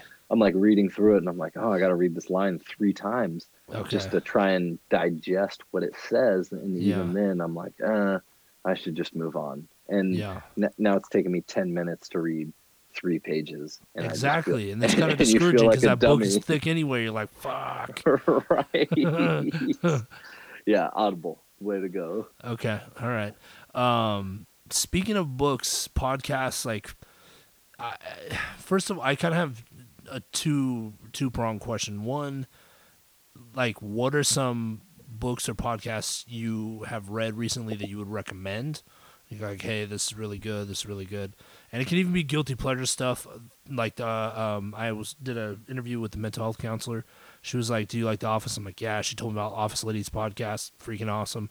But like, so yeah, so that's the first part, and then let's start there. So give me some podcasts, books, some recommendations that you would have, stuff you've consumed over the last little bit that you liked. Yeah, no doubt. I mean, my podcast game is kind of boring. Like, it's the it's the heavy hitters like Joe Rogan and Mm-hmm. Bill Burr and Joey Diaz and Bert Kreischer, and the Bill Burt podcast is hilarious. Two Bears, One Cave, Mm-hmm. hilarious. Interesting. So Which is you're in that. See, okay, do you listen to Bill Simmons, sports guy? I don't. I love Okay. sport. That's a weird thing with me in sports is like sports were my life until I Yeah. was 18, probably till 20, and through college. And then as soon as I got out of college and I like went to South America, I kind of just got disconnected a little. Okay, yeah, Where I'm not into sports at all, honestly, anymore. Like, I don't really like it. it's But weird. It's weird how that happens though, isn't it? Of like yeah, for something that was sure. your whole life, all of a sudden you're like, I look at the MLB, which I used to know every major pitcher and heavy hitter, and I'm like, who the fuck is this guy? He's a Cy Young winner, Yeah, like I've never even heard of him yeah, before. yeah. But I like the sports guy because he talks pop culture too. So, That's Bill Simmons is like the baby blue eyes. It's like yep, the first time you heard the Beatles, that guy. yep, that's the guy. Yeah. Yeah. Oh, okay. So I like him a lot, but he talks a lot of sports, which is hard for me because that's not really what I'm into. But it's almost kind of like the Impractical Jokers, where I feel like I know him, so I'm like invested in Right. what he's doing. So, You know who cracks me up with the sports talk is Michael Rappaport. dude, so good. Hey, have you seen Atypical No, I on haven't. Netflix? Uh, He's the dad in Atypical, and I love Michael Rappaport. He's he's so amazing. funny. Yes. But books, I guess again, it kind of deviates from Joe Rogan a little bit, where I love Jordan Peterson's 12 Rules for Mm-hmm. Life. I was listening to David Goggins' Can't Hurt Me. Okay. That's a good motivational one where it's kind of hardcore. You got to be ready for, you know, David Goggins, who's just a Yes. intense Yeah. dude, Yeah. right? But then there's some good stuff like my brother recommended one to me called When Breath Becomes Air. Okay. And that was one that like almost him and Jordan, that book and Jordan Peterson kind of restored my faith a little bit, Interesting. where, I was into Young Life in high school, but then I was also really into science and physics. And so I kind of drifted from the faith. And then I go to college and I'm studying electrical engineering. So I'm kind of drifting from the faith with just all the science and I don't know, just how college was on me, I guess. It's my own doing in a way. But Mm-hmm. then I read that book, When Breath Becomes Air, and I start getting into Jordan Peterson, and I'm like, oh, maybe I was just kind of ignorant, or I don't know, maybe I was just approaching it the wrong way and that just kind of brought me back a little bit. Those two, Who wrote that When Breath Becomes Air? no idea. Okay. All right. Well, you get the title. I mean, that's good enough. Right. I noticed that when you were talking podcasts, the one that you didn't mention being on the list was Little Pod That Could. So I am offended, but, it is what it is. It's I've listened to it more than any other podcast that I've listened or that I listed recently. Well, So that's good. Okay. All right. We're it's making headway. it's on there. It's a little pod And that you could. listened to some of the cringy Game of Thrones ones. Shout out to Nick for helping me with those pods. But, I mean, I had no idea what I was doing at that point. I mean, I still don't really know what I'm doing, but I at least have a better idea of what I'm doing than I did then. I was, like, embarrassed that you said you listened to those. I was like, oh, my gosh. Yeah, but then I shared the Mike Price podcast that I did with you, and Yeah. you I'm not bringing it up. You're bringing that up. yeah. I made a little inside joke that no one would know about.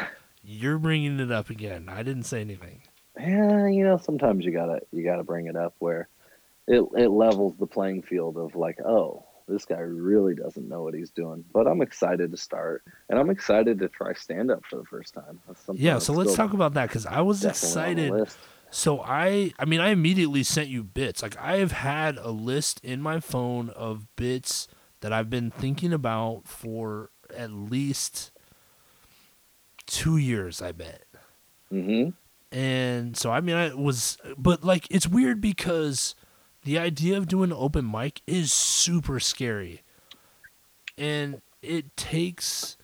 I felt like I needed someone else to be like, okay, I'll do this too, And Yeah. no one else that I hang out with thought that would be fun, I feel like it's got to be one of the scariest things. For sure. because I mean it's a known thing that public speaking is one of the scariest things. See, And I then don't mind public speaking though, but the me idea neither. of trying to get up and be funny, That's hard. that's different. I was at a work thing last week or 2 weeks ago where I was giving a presentation and I thought I had some slam dunk jokes. Like Oh in no. my PowerPoint presentation, I had a Ron Burgundy, I'm kind of a big deal joke. I Ooh. had I Okay. had I had another Will Ferrell. I need some more cowbell with the what's his name? Christopher Walken. The guy that talks like this. Yeah, Yeah, Christopher Walken. Christopher Walken. I had a Yeah. Christopher Walken, Will Ferrell, need more cowbell joke. I had That a was an joke. incredible Walken impression too, by the way. I've gotten high compliments on that. Can you do that on command? So if I was like, "Hey, do Walken again," you just bust it out I or what? get to walking again. Okay. All right. Okay. All right. So anyway, so you have these PowerPoint. I get you distracted. You start telling a story, then I ask you some random question about whatever. Okay, I'm gonna try to stay focused. So you have these. You have a couple Will Ferrell jokes in the PowerPoint. Zero laughs. Dang. Nothing. The It's crowd. just There's uncomfortable. there's 30 to 35 people in the room each time. All salespeople, so they're all like around our age and like extroverted to some extent and Dang, they're kind your of, age too, so they're in the demo. you would think. Oh man. And I just fall flat on my face and I'm like, all right, I'm gonna keep on chugging here. But the thing Did you that say? saved, Did you acknowledge it? Did you acknowledge of like, course, hey, that totally bombed? that was my saving grace, is I was able to make a joke Okay. about nobody laughing at my Yeah. jokes. Yeah. Because the one that hurt the most is I have like pretty thin hair up top. Okay. And so I make a joke about how, the one annoying thing about this product is like my hair. It takes too long or something like that, about how I'm a pretty boy and I take a long time on my hair in the morning. Zero laughs on that as well. I'm like, all Dang. right, just gonna keep chugging along here. Wow. And just totally ate a bag of dicks in I front of can all I of my can beat colleagues. that story actually though. Let's hear it. Please do. Well, I didn't really want to. I mean, I just telling you I could beat it. I don't really need to tell you the story, but So, but all that to say is I now feel like I understand a little greater why open mics are intimidating, but I don't know. I'm still yeah. excited to try it for the first time because I didn't even, I had been wanting to try comedy for 2 years, not even really, probably a year and a half, not even really working on bits, which goes back to our point of just putting a little time in each week and changing your habits to Yeah. align with your ultimate goals. But how I wrote my first bit was a float tank, which is the most Joe Rogan story I've ever heard in Yeah, my right? Seriously. You're basically like Rogan 2.0 right here. life. I've been called that. I've been called that. Okay. All right.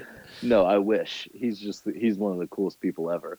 Yeah, I But agree. again, one of the beautiful things about it is if you listen to him 10, 20 years ago, you're like, wow, I don't even know if I like this guy.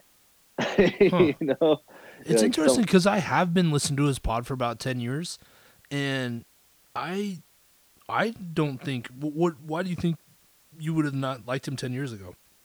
I guess the reason is because like I listened to him on the Howard Stern show 10 years ago recently, and Hmm. I was like, huh, this is a totally different dude. Like the stuff that I love about him today isn't existent back then. And I'm not judging it. Interesting.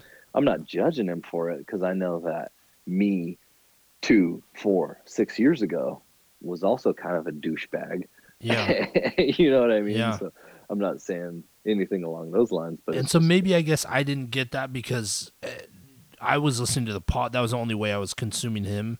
So if oh he was being douchey outside on the other side, I wouldn't have known because I didn't. I was just listening to the pod. yeah, and Huh. I don't think he was super douchey. I just think it was he was in a tough situation and trying to hold his own. But I guess how it came up is I had this chick. I was at my local tap house in Phoenix, and this lady was like, she was with her boyfriend, and I was chit chatting with them, and we were joking around, having a good time. I had saw Rogan the night before live, Oh, okay. and it was one of the funniest things. It was probably the funniest experience I've ever had in my life. Hmm. He was that good. It was just amazing. So I saw him in Portland a couple years ago, and I thought he was funny. But I mean, I saw Joey Diaz a couple months later, and I thought he was way funnier. But Oh gosh, I wish I could see Joey live. I haven't seen him yet. okay, But yeah, maybe Joe was just on his game this night or whatever. But yeah, this was probably 2 months ago. Yeah, I think it was in early December or late November. okay. And he just smashes it. And Tony Hinchcliffe opens and he crushes it. Mm-hmm. And it was just it was an awesome night. And so then, the next night or 2 nights later, I'm at my local tap house and I'm talking to this couple, and the guy totally gets it. I can tell he's a Joe Rogan fan. And the lady goes, and she kind of wears the pants in this relationship, I can tell. And she's like, I don't know what you guys are talking about. Joe Rogan's a misogynist. Okay. Here we go. And I'm kind of like, well, what do you mean? And she's like, oh my gosh, are you kidding me? Have you listened to his stuff? So I say, yeah, I listened to quite a bit of his stuff. Could you give me an example? Oh gosh, well, just pick a podcast. I can't believe the stuff that comes out of his mouth. Okay. Yeah, no. I kind of hear what you're saying. He kind of gives off that vibe, but could you give me an example? And she just won't get specific because Right. she has no examples. Yeah. But it sparks me at the time to look up some of his older stuff, and I'm like, he was a guy, and he Yeah. didn't, he wasn't as mature and empathetic and had kids as he does now. But I still thought it was funny at the time. Like, well, you don't really have anything to back up what you're saying. Yeah. Can you give me one example? Just one. You're right. Where I was totally open to hearing what she had to say, but you gotta kind of have something to back up what you're saying. Yeah. Yeah. So now,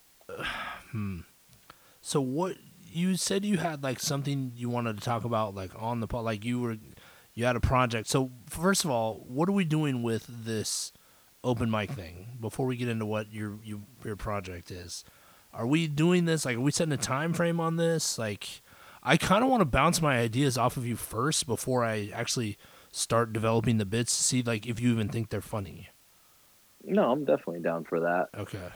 And I think it's good to put a time frame on it too, Yeah. where I don't know, we got to be accountable to something. So Right. being accountable to each other is good, because because I've had the bits for a little while now, and you've had Me the too. bits for longer than I have. And now it's being recorded, so we're putting it out to the universe. So we're doing let's get some kind of time frame.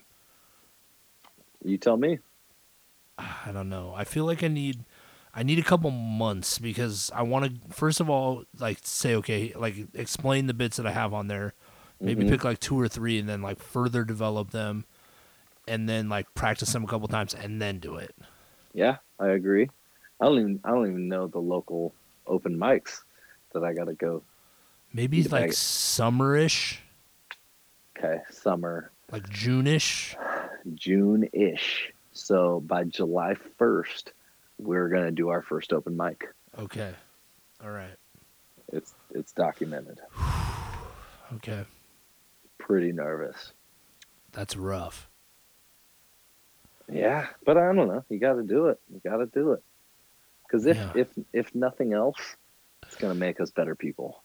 Yeah.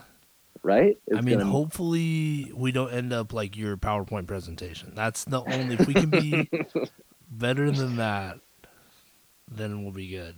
But you know what? That PowerPoint presentation made me a better person. I mean, did it though? Yeah, because I thought I was funny.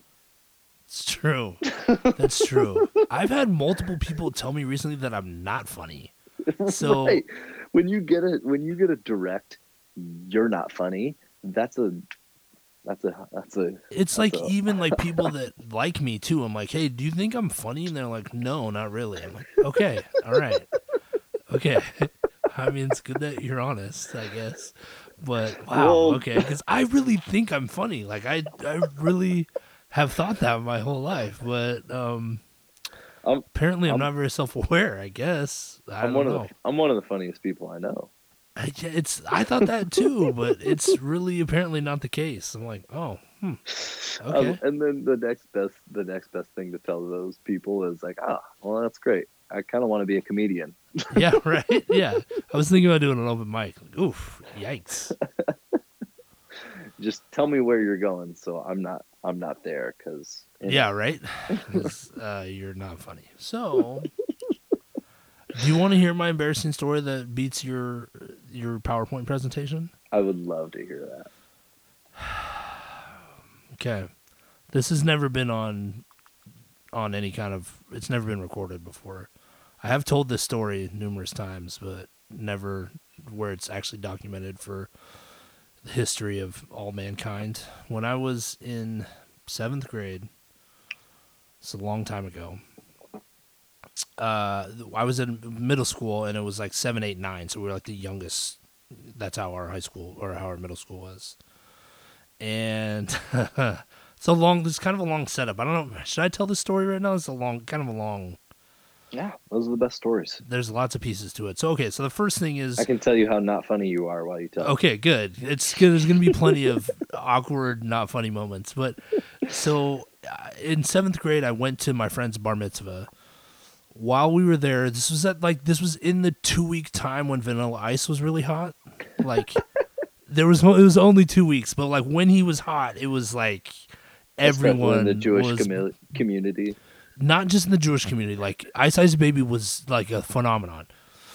So I did a lip sync at the bar mitzvah to Ice Ice Baby and crushed. I mean, just crushed. I had dancers that I didn't know, like they just were dancing while I was lip syncing, and it was legit. Like people were like, that was so dope. Like I was the hero of the bar mitzvah. It was sick. So I was like, I'm I feeling wish good. I could hear 7th someone grade. else's perspective from the bar mitzvah. No. I'm telling you, people at the bar mitzvah were into it. Like it was a good scene. Everyone at this bar mitzvah remembers you lip syncing Ice Ice Baby is what you're Yes, I will Okay. tell you that. This is true. People were like the next day at school, or like it was probably on a Saturday. When we went back to school, people were like, "Dude, that was so dope." Blah blah blah. Like, but literally like a week later, then Vanilla Ice became not cool, right? So this teacher came up to me in the hallway and said, "Hey, I heard you did this really great lip sync at this bar mitzvah." See, so there, social proof that somehow the word had gotten out that this was awesome that I did this. So she If said, the teacher knows, that is some serious business. right? I mean, a teacher asked me, just stop me. I didn't tell anybody about it. She approached me. So anyway, she said, we have this assembly coming up. It's for winter sports athletes. I was wondering if you would want to perform that at the assembly. So now this is, like I said, Vanilla Ice is no longer cool. So I was like, well, we can't really do that. I said that song's not cool anymore. And so she says, well, I don't really care. Like, just do whatever you want. So I'm like, okay, cool. So there was a song at the time by this artist named Candyman, Mm-hmm. and he had a song called Knockin' Boots. Now, this song was about exactly what it sounds like. So I recruit a bunch of my friends, and we have a couple girls dancing too, and we're like, we create this whole scene, this whole like dance to Candyman Knockin' Boots, right? And I mean, he says things like knocking on the waterbed. Like, I mean, there's definitely references. Like, you can tell the song is about sex, right? Like, I mean, it's really clear. So we have this whole routine down. Like, it's just amazing. There's some flips in it. There's the Running Man. There's a bunch of stuff happening that are, at the time, cool for 7th graders. So we practiced a couple times, take a couple weekends. We got it down. We're ready to go. And the day before, or 2 days before we do it, the vice principal says, hey, I want to see it. And we're like, all right, cool. So we play the song for her. We do the dance. She's like, hey, that was fantastic. See you in a couple days. Huh? She signs off. She signs off. We're like, done. So the next day, now I go to, before the next day. So that night, we do it for the vice principal. That night, I go to the MC Hammer concert at the Coliseum. And I see MC Hammer, and he's, it's incredible. He's got like 70 dancers in this major show, and back when You Can't Touch This, and it was this huge thing. So anyway, so that becomes important to the story later. So the next day, I go back to school, and the principal says, hey, I want to see this dance too. So probably what happens, the vice principal told the principal, hey, we can't do this, but you have to be the bad guy. So we do it for him too. He says, yeah, I don't think that song's going to work. And we're like, what do you mean? Like, totally playing stupid. And I don't say anything because I'm like nervous little sixth grader. But one of my friends is like, what's the problem? He's like, well, the song sounds like he's like, what's the song about?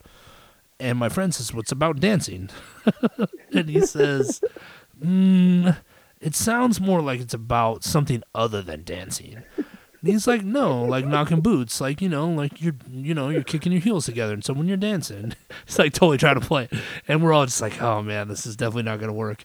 So he says something about knocking on the waterbed. And he's like, well, yeah, did you ever dance on your waterbed before? So he says, yeah, sorry, you're not going to be able to do that song. So we're like, all right, cool, no big deal. And he says, no. I want you still to do your thing. I just don't want you to use that song.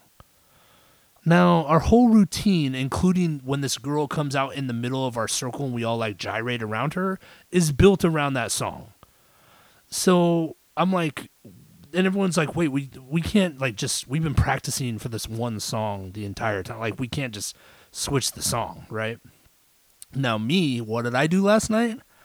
I went and saw MC Hammer. So in my mind, I'm thinking, we'll just recreate that.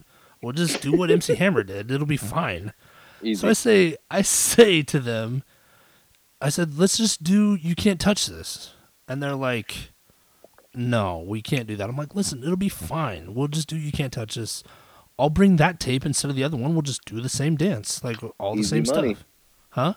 Easy money. Yeah, dude. Easy. We'll just transfer. It's just a different song. No big deal. I know that song. We'll just do the same dance. And they're like, nah, this is not. They were much smarter than I was. They're like, this will definitely not work.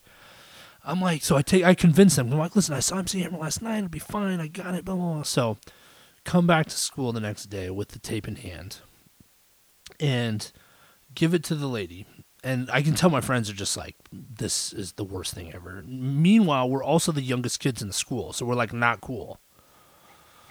So you're not cool by default, by age. Yeah, because we're the youngest kids in the school. So, and it turns out it's not just a winter sports assembly. Like when she pitched me the idea, it was like, it'll just be like the kids that are participating in winter sports. It turns out it's an all-school assembly to honor the winter sports, right? So right. I'm like, oh my. So I like peek my head in the gym and the entire school is in there. So I'm just like, this is the worst thing ever. But it's fine. I saw MC Hammer. I'll make this work. No problem.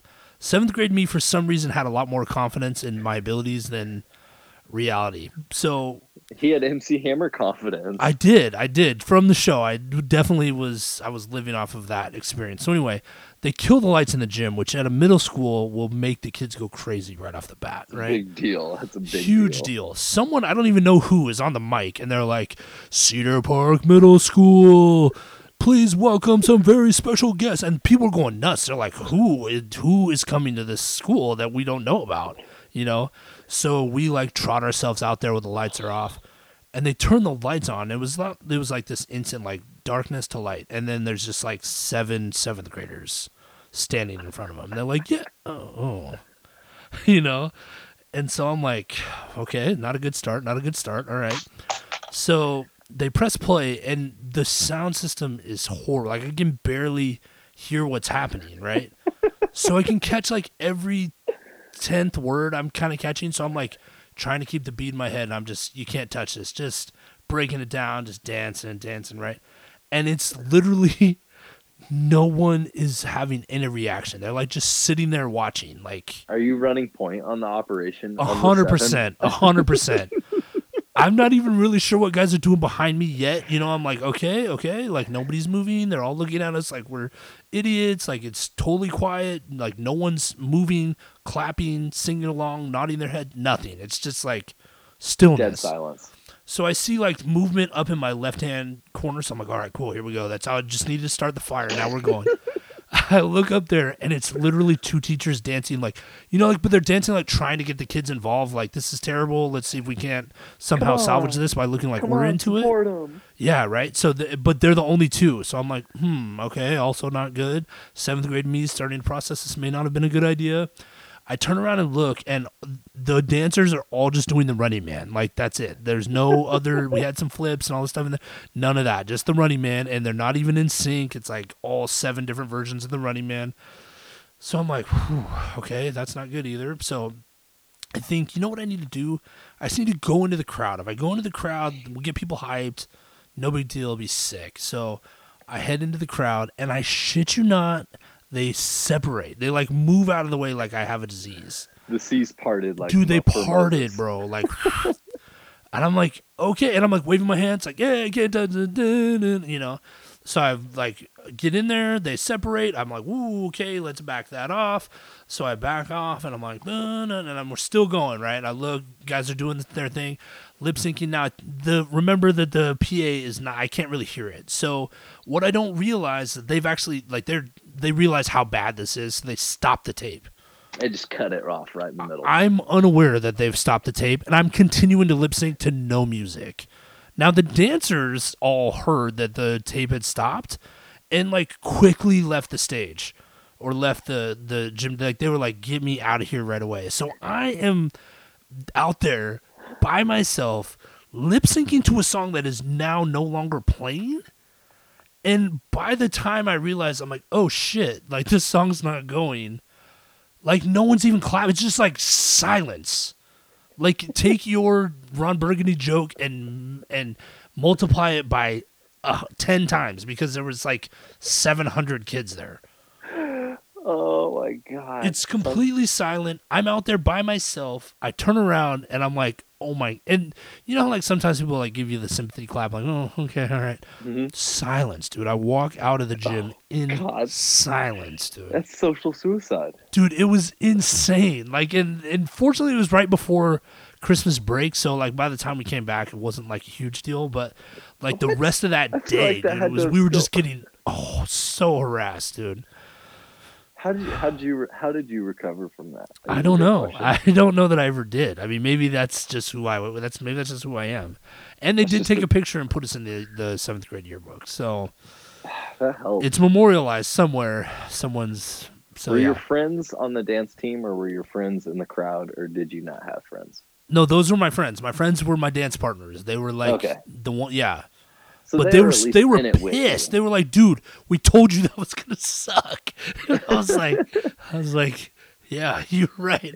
I should have listened. My bad. That's my fault." You know what I love about that story, though? Huh? You shot your shot. I don't know if that's definitely not the point of the story. That's the definition of shooting your shot right there. So you choreograph a whole dance to a song, and the song gets the kibosh put on it. And you're like, you know what? Let's just do a new song, and we're good. We'll be fine. We'll figure it out. I saw MC Hammer last night. That was the thing. If I hadn't seen MC Hammer, I would have been like, "Listen, you're right. Bad idea. We're not doing it." I can't believe Hammer did you like that. Hammer did me dirty. Hammer did me dirty. I mean, that's like one of my most embarrassing moments. I think that is the most embarrassing moment of my life. I can't imagine there's much more embarrassing than that. And now I just put it out there on a recorded. But it's character building, because that's the other thing you notice. Like, once you get out of middle school and high school, when you're in middle school and high school, that feels like the world. Yeah. You know, like that's the whole world. Is 700 people is the whole world. Right. And then you get to the real world and you realize it kind of flips. Like, usually the people who weren't cool in high school become really good at school, and then the people who were cool in high school kind of ride that coolness out, and then you know what I mean? You tend to see it flip around a little bit, and it's like, oh, That's weird. That's interesting. I guess it wasn't a 700 people world after all. Yeah, thank goodness. I wonder if any of those people like if they ever like remember those idiots did that thing. It's, I don't know. If I can promise you anything, Kev, it's that every single one of those 700 people remember you dancing into the Oh, no crowd. doubt. It might be something where they'd have to be reminded of because they haven't thought about it in 20 years. But I You're bet if right. you brought it up, they'd be like, "Oh yeah, I If you remember that spark was terrible." if you spark it, they'll be like, Oh "Oh, man, I don't even know if they'd say it was terrible." I'd be like, I think a lot of them would look back on it fondly, like, no, "Oh yeah, you did dance to MC Hammer when the music was off, but you just no. kind of There's kept it no going." way anyone looked at that fondly. There There's was an no energy to way. that. There's an energy and a confidence to dancing to MC Hammer without rehearsal, really, after you saw him live It in the was bad. crowd without the even PA playing very loud. It was bad. It was. There was nothing good about that. Nothing. I think there's a lot of good takeaways from that. Anyway, all right. Yeah, that was. See, I told you it was kind of a long story. We got But off. that's a great story though, and I don't know. I feel like stuff like that. Like there's 3 or 4 moments I can look back on my life, like me getting caught smoking a cigar, that are Mm-hmm. kind of life altering. Okay. You What's know, another one? like where it steers you onto the right path. Yeah. All right. Give me another one. Another one, meeting my friend Bryant Hayes. He was Shout out to Brian Hayes. shout out to Bryant Hayes. He probably won't hear this because he doesn't listen or he doesn't go on social media at all. But Just he send was him the just episode in a that's text. touche, well played. But he was just a super good dude, and we became buddies in like sophomore year, junior year, and junior year and senior year of high school. We took all the same classes, but he was like a nerd buddy with me, where we would take like, you know, AP calculus and AP physics, and we take these type of classes together and just hang out and get all of our homework done and shit like that. Where he was a super good influence on my life, and like he was funny and he just had a good time, and like he didn't have to party or anything like that. Like we would just have fun together and do stupid stuff and build rockets and potato cannons and stuff like that. Nice. where Nice. where so there's people you meet, sometimes it's events that happen, um Are you still sports. friends with him? Oh yeah, he's still a good buddy of mine. Okay. He got married, so I don't talk to him very much anymore, but you know Okay. how it goes. What does he do? He's a software engineer. Oh, okay. So he's a total programmer guru. And so in college, like I would do all the or I would focus on, I should say, I would focus on the hardware, like the circuits and things like that. And Hmm. he was a software guru, so he would write all the code and he would just dive in on projects and whatnot. He carried me through college in a way, Hmm. where I relied on him a lot. So yeah, if it weren't for him, I don't know if I just wouldn't have the same belief in myself from a learning and knowledge standpoint, because he just would figure stuff out and put the time in. Like he did the work. I think that's one big characteristic I would attribute to him, is just like putting the work in, but in a way, I was used to putting the work in for sports or for the Hmm. gym or whatever, and even sometimes not even being great at that. But he put the work in like life and knowledge and school, and that is like that was a game changer for me, because I could see how successful he was and how well he did on tests and Hmm. how just excited about engineering he was, and Apple products and innovation and all this type of stuff. Whereas like that was a that was a big, kind of game changing moment for me, is becoming a friend of, becoming friends with him. Hmm. Okay. I feel what kind of I feel like you probably got some of those in your life where it just like kind of you're on one path and you look back and you see how something steered you onto the right path that you don't even realize at the time. Hmm. Yeah, nothing really that interesting. Um. Hmm. Like dancing MC Hammer in Yeah. middle No. No. school, No. Nothing like that. Honestly, the Gary piece of humble V. pie. Yeah. Gary V helped me realize like I wanted to have a different path to my Life. life than what I had been doing. Hmm. So How long you yeah, been watching his stuff? How long you been following that? I read Crush It in like 2010. Mm-hmm. But again, I just wasn't in a place where I was open to.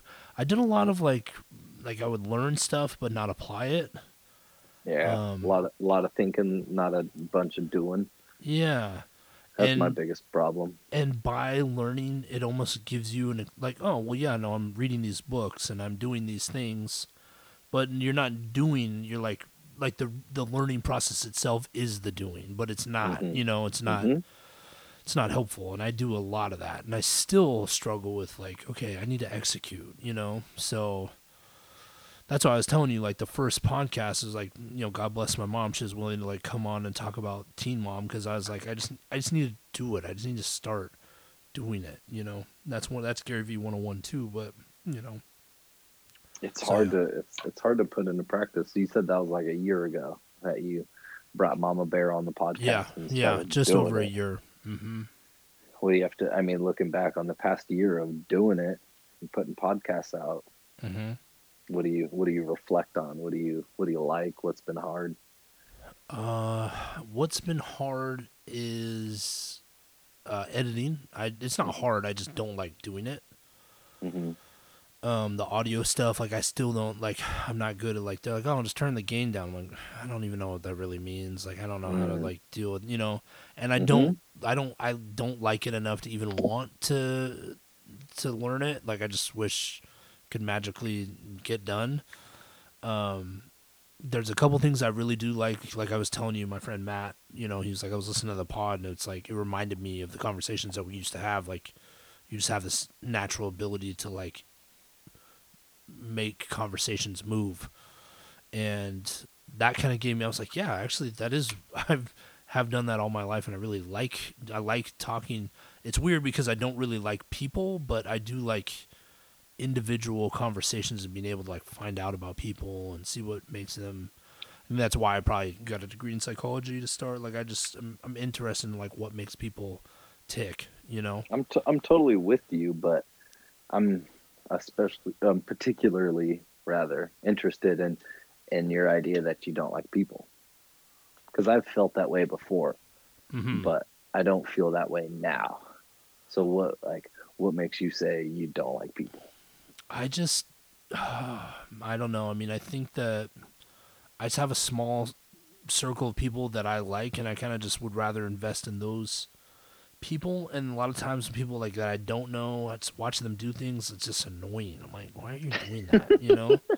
And so then I just generalize it to be like anybody that I don't know is probably someone I don't like. You know what I mean? So it's not good. I'm not saying that's a healthy thing, but I'm just saying that like I Kind of tend to what comes, be, and yeah. maybe as I've gotten older, I am more particular about who I spend my time with.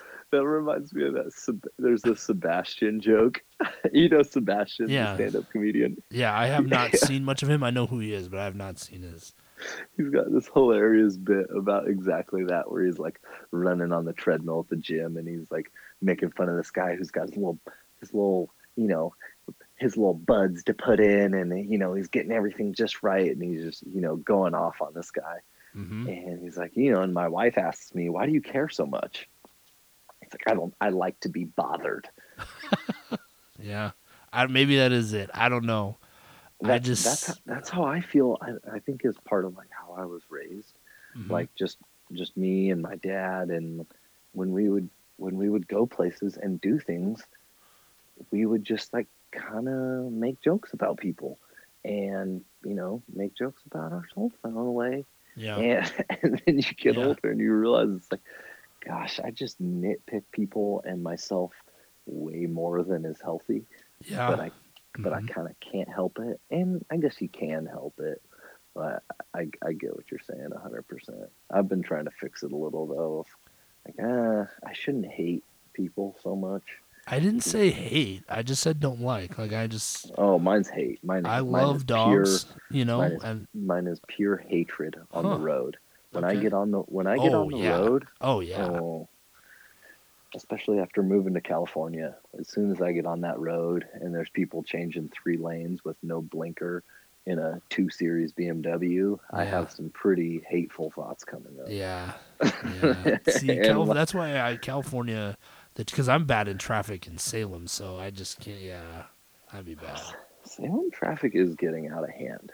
You It know, is. It I live is. in It's because I all live these in Californians are Salem moving to up a here. point. Is that it? Yeah, because they look and they say, "Oh, well, it's an hour to the Portland." Like, okay, done. Like that's a short commute for us. That's So true. yeah, I don't it's think about that. Once you leave Salem, like growing up, I thought growing to Portland was a big trip, right. right? Like going up to like we're going up to Portland today. Yeah, That's a big trip. But yeah, then you move to other places and driving 45 minutes is just a commute. That's right, just an right. everyday. That's just everyday life. I think that's part of just growing up in a. I don't know. I don't want to say Salem's small, but when you live in bigger cities, it's like, Yeah, and it it's kind of was like when small. you were growing up, Salem was small. I mean, it's still small, but it's growing way faster than. Like, do you remember a time before West Salem High School? Because I do, Yeah, barely, barely, but yeah. barely. Because Hmm. I was an orchard at one point up there. Yeah, That was it's just crazy. an orchard, and then now it's the school for the privileged. What Yep, do you know? yep. There it is. So what's like your long term? First of all, what was this project that you wanted to talk about? I don't even remember. Oh, okay. Are you Um. starting a podcast or is like something Oh like? yeah. I definitely want to. It's in my interest. Like I said, I had one 4 years ago with a Hmm. pretty big guest, and I was just so underprepared and in a weird spot that I was like, oh, I'm never doing a podcast again. Huh. But the more I talk to you and the more I dig into myself and try to get back to myself, I realize it's like I love long form conversations. Yeah. I love just talking and getting to know people's stories and how they become who they are and what makes people tick and just people in general. I think that's why I like sales in a way, as opposed to sticking to engineering. So I'm like, you know what? I think it would be good for me to have a podcast. Now, Hmm. the weird thing is like having a corporate job and a podcast Yeah. where, like you don't want to say something too stupid that you put your job on the line or something. Sure. And Sure. I don't think I would because I'm a pretty genuine dude and I try to speak from the heart and all that good stuff. And I think people generally get when you have good intentions and all that good stuff. But yeah, so I think I'm going to get a podcast going. I guess one of the bigger projects is starting stand up comedy by July 1st, first open mic sec. That like First open it mic still sec. doesn't feel super real to me. I'm like, but like we got to really start getting moving. Yeah, I mean, if you want to bitch out, that's fine. I'm going to call you out for it, I but that's mean, fine. Yeah. I get it. You're scared. That's all right. yeah. I mean, I'm scared that I'm gonna make some Ron Burgundy jokes and it's gonna be crickets. But I see, I think that's one of the reasons I'm not like super scared is I just expect to make Ron Burgundy jokes, which I don't Yeah. know if is the right mindset, but at least, you know, happiness is reality divided by expectations. So if I expect to at least bomb a little bit, then what's the worst that can happen? We might have to do a couple pods like on the way to kind of go through the process of like what we're doing and I you think know. that makes sense because I mean, I could talk about how I came up with my first bits because that was kind of a trip in general, literally in Yeah. that sensory deprivation tank of just laying in there. And it's funny because some of the realizations I was coming to is that it can't be just thoughts. There's got to be action to back it up. Because Hmm. I was thinking all these thoughts and of who I was and what I wanted to do and what I wanted my life to be. But I'd been thinking that for a year, 2 years, 3 years, Mhm. and I wasn't changing any habits or daily actions to lead towards that. So what am I really doing? Hmm. It's delusion in a way of thinking that I'm going to be this successful person or this independent person or this entrepreneur or this comedian or this whatever if I'm not really doing anything to back it up. There's just a thought. It's a pipe dream with no action. That's like thinking I'm going to be Greg Plater without putting any shots up in the gym. Yeah, for sure. it's Yeah. it's unrealistic. So I think it's cool to finally, like I got in the tank and I started having these realizations of like, whoa, you're not who you think you are. Like Hmm. you think you're going working towards this, but like how many jokes you put on paper? Right. Zero. Right? Like how Hmm. many bits have you worked on? Zero. So what are you really? And so I got out of there and like because that led to some other just creative thoughts of like analyzing how I grew up. And I mean the first joke is just about having black cousins and a black uncle and growing up as a white guy with black family in Salem, which isn't a super diverse city. Hmm. And at the time, like I remember being in third grade. Yeah, I was in third grade, and my uncle and cousins brought me into a hoop dance. Okay. You remember Oh the hoop yeah. Oh dances? yeah. And they had also taught me to crip walk at this point. Hey. So I'm just like a third grade curly headed white kid crip walking all over the hoop, with Hey. with eighth graders and whatnot. And I thought I was the coolest thing since sliced bread at Okay. the Now, time. was that other people's perception too, or I just have to assume so. I mean, my cousins obviously thought it was hilarious, and they taught me, and they thought it was cool because I was super into it, and I loved the music and whatnot. mm-hmm. And I think, I mean, the girls they all like got a giggle out of it, and they thought it was cute that this little, uh, Zach's little brother and Justin Jordan Corey's little cousin. It was like Hmm. at the dance, and he's just this little adorable little kid. But I'm like, yeah, ladies, what's up? I'm Can out you here. still I'm out crip here walk? doing my thing, without a doubt, Okay. on Okay. on on command. Okay. All right. Okay. I This is see, this is good to know. but also like I think my skill level is about the same, and it makes me realize it's like, Okay. you weren't as cool as you thought. Hmm. It also Interesting. reminds me of after my cousins got braids, I also wanted braids, Wanted or got? wanted. Okay. So Okay. I wanted cornrows Yeah. at 11 years old. and, Okay. and I'll never forget my dad being like, all right, how do I handle this one? Huh. Because he wants braids. Obviously, he wants braids. He looks up to his cousins. They're cool. He wants to be like them, who doesn't look up to their older siblings and family members. Mm-hmm. But at the same time, like, I can't let my 11-year-old get cornrows right So yeah. now. So what was the resolution there? Genius is what the resolution was. It was genius. Video game decoy. Ooh. Okay. He goes, all right, you can get cornrows, or you can get the video game of your choice. Dang. You already And know you what I. apparently did not want cornrows that badly. Not as bad as I wanted a video game. What do you think he would have done if you had a said, "That's fine, I'll take the cornrows"? He probably would have doubled down. Like said, two video games. Something. Okay. Okay. Because I just don't think he could have. Maybe he would have let me go through with it, Do you but remember what game you got where you sold your cornrows dreams down the river? Do you remember it what was game it was for?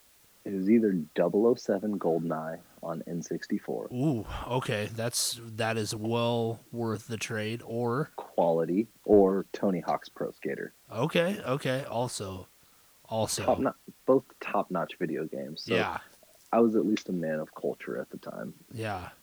Now the real question is though, in 007, did you outlaw Odd Job? Oh no, he was fair game. Really? I was all about the cheapskates. See, that makes me wonder how good you really were then, because I like wasn't great. I was Odd just Job gave better. an unfair advantage.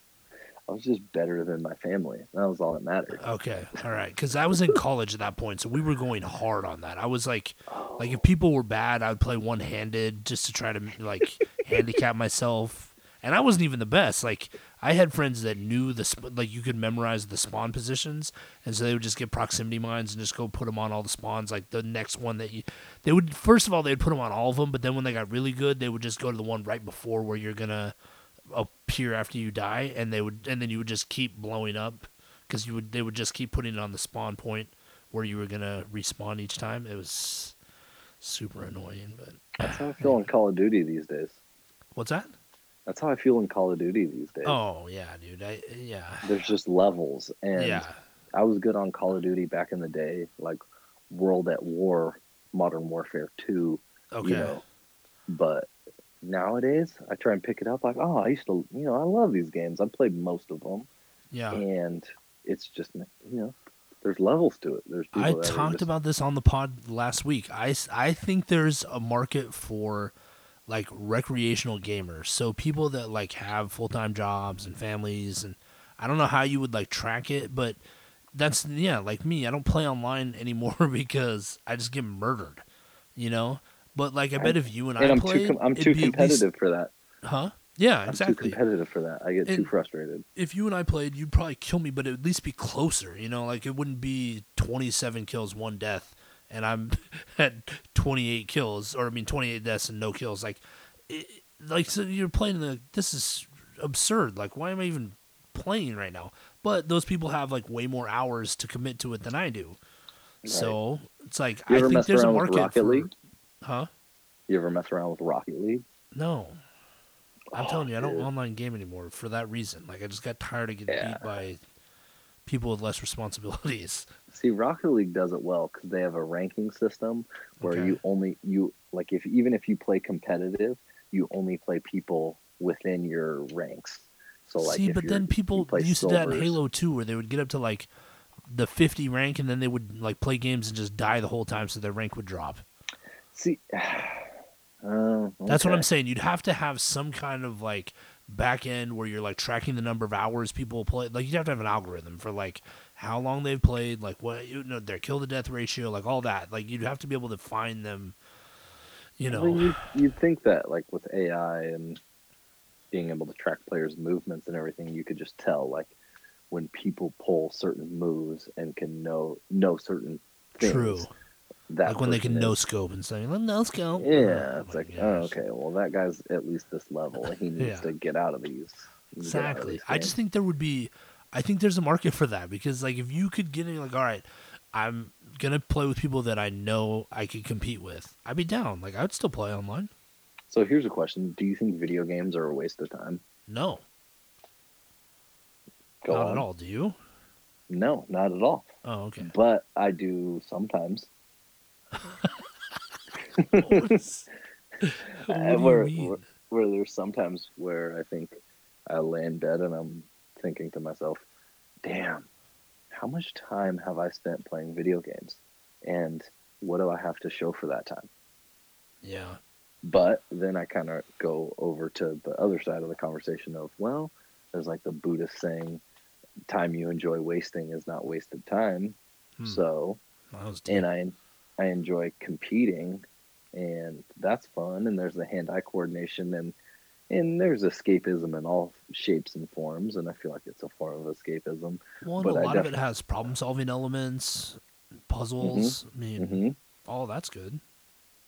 but if you were to take all the time you've played video games in your life and applied that to building websites Yeah. or marketing or Yes. building a business or something along those lines, For sure. you'd probably have a lot more to show for it. Yes, I agree. I agree. So shoot, That's the maybe I hard do thing think there to would see. Okay. that's the hard thing to reconcile inside of my brain, like with how my Yeah. head works. Yeah. But if you think about that towards everything, then you don't do anything enjoyable. Then you don't watch movies or TV or Then you're just you, Gary Vee who says, that's why I do this. I love it. Like this, yeah. right. So Mm-hmm. maybe that is part of the sauce, part of the secret sauce. Yeah. I don't know. It's hard for me to again, that goes back to changing habits and changing behaviors where, Yeah. well, those are some things in my habits and behaviors that are tough for me to give up sometimes. Hmm. Like I thought about throwing my TV out and throwing my, Xbox out and just Yeah. having a laptop where you can still watch Netflix, you can still watch Hulu, you can still watch HBO, whatever. I don't watch stuff on smaller screens as much though. I don't either. That's the point. Yeah, I know. That was yeah. It's Right. rough. It's Or rough. or then you'd sit down at the computer and it's like, all right, do I want to watch Netflix or do I want to work on this bit? Yeah, Ugh, those I are know. those are tough See, real that's life part of the look reason in the I mirror decisions. yeah, that's part of the reason I like doing the pop culture pod though is because I can talk about the things I'm watching, the video games I'm playing, because then it's like not as much waste of time because I do have something to show for it when I talk about it. That's true. That's 100% true. And I agree with that. I guess I'm mostly talking about myself where No, I no, just I do. mean I agree too. Like I mean just started the pod, but like I do like pop culture a lot, so it just made sense. And I do. I mean I like watching TV. I like watching movies. So I was like, well, why don't I just talk about what I thought about it? So I don't know. Yeah. And I'm with you where I just enjoy, like, when I got into Jordan Peterson, I could relate a lot of movies, a lot of stories, a lot of TV shows to these character arcs and these traits and characteristics that I wanted to strive for and not be and all that type of stuff. So there's a lot of value it brings, but it's something I think about pretty regularly is the amount of, because I always feel busy. Like I was Mm-hmm. even talking to you, leading up to the podcast of like, I'm busy. I got all this work and whatnot. Mm-hmm. Um, and it's true. Like I've just been super stressed out with work, much more than I would like. And I got this ocean of stuff on my desk and yada, yada, yada. But at the same time, if I really broke down my day, if I really broke down what I was doing, how much of it was productive work creating what I needed to create, and how much of it was just kind of slightly dicking around. Mm-hmm. Mm-hmm. you know, just Mm-hmm. just kind of some form of dicking around, or eating more than I need to because I want to kill time because I don't really feel like putting in the work to create this presentation and reading the papers and doing everything I got to do because I'm kind of hungry, so I'm gonna make a nice charcuterie board. I don't know, Jeez. something time consuming, so I don't Mm-hmm. really have to do the work. Or Hmm. I don't know, just all sorts of stuff Interesting. like that. I Yeah. think it's hilarious to look at the hypocrisy of my own life sometimes, but like in a motivating way. Yeah.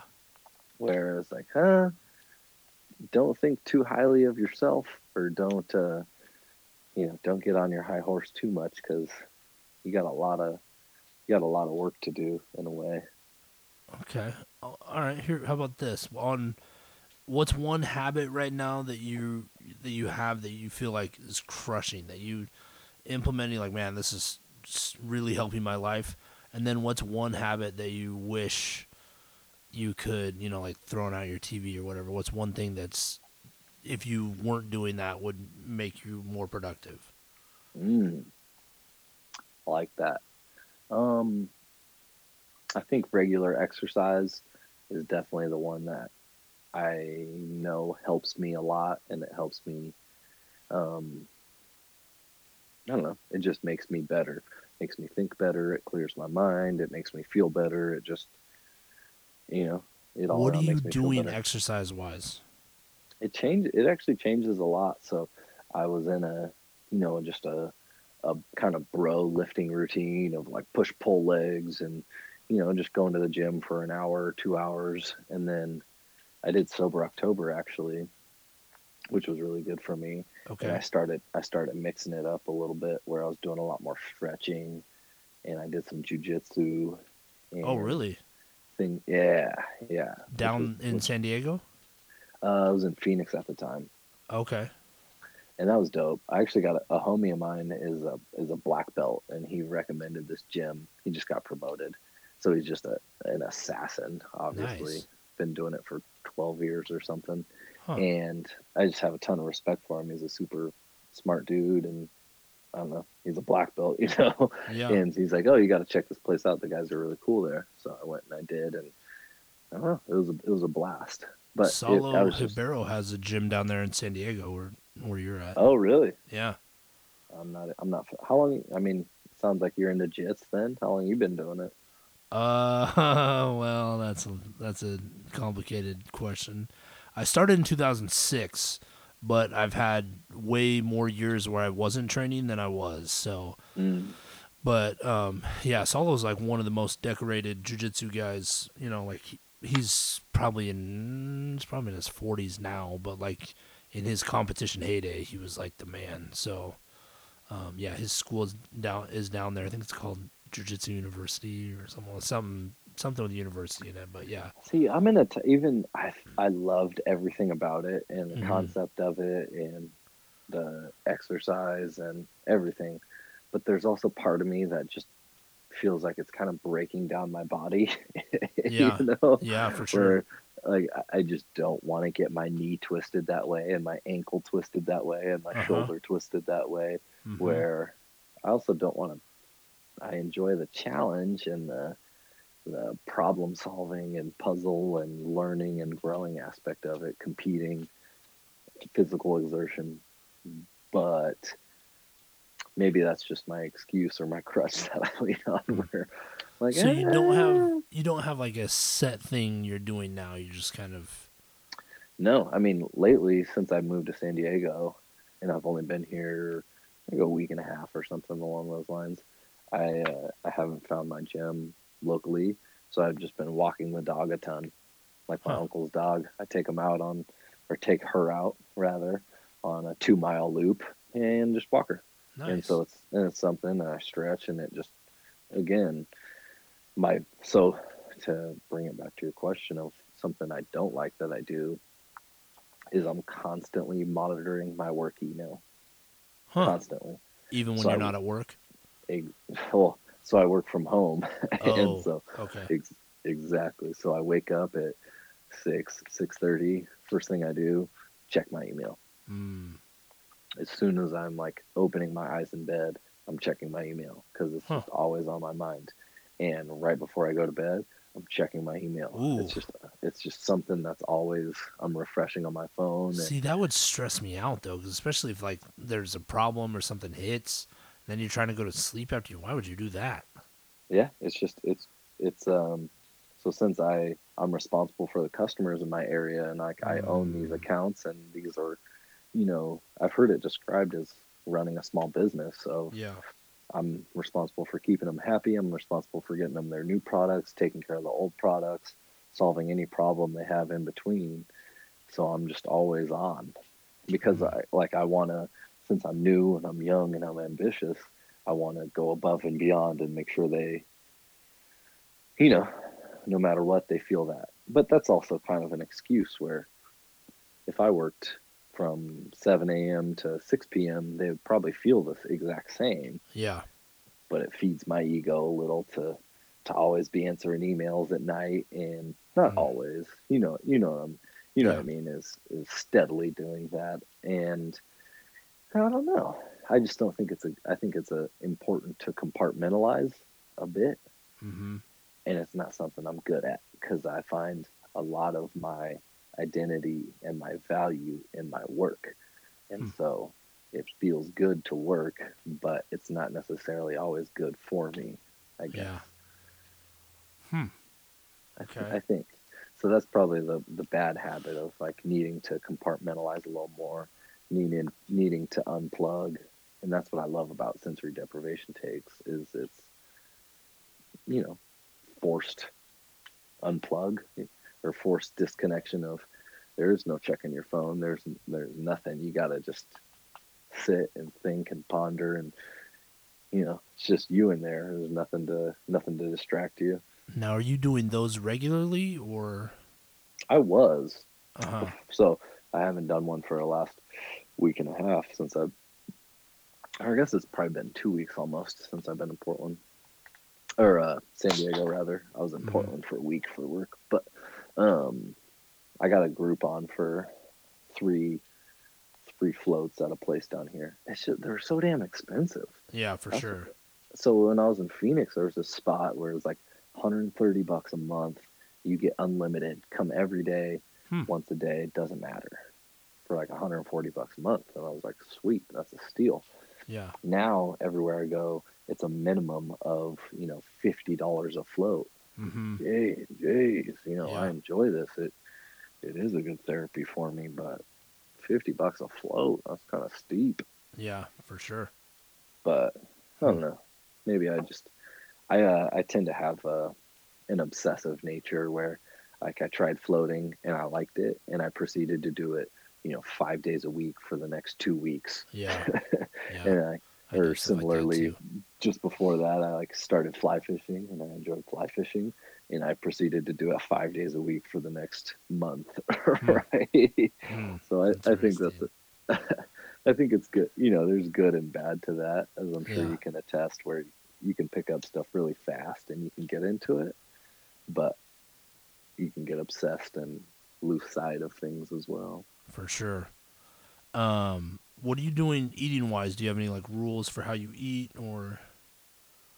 Uh, I go through ebbs and flows, I guess, like anyone. I've been through bodybuilding phases where I'm counting every calorie that goes in and every macro of protein, fat, and Mm-hmm. carb, and counting, weighing.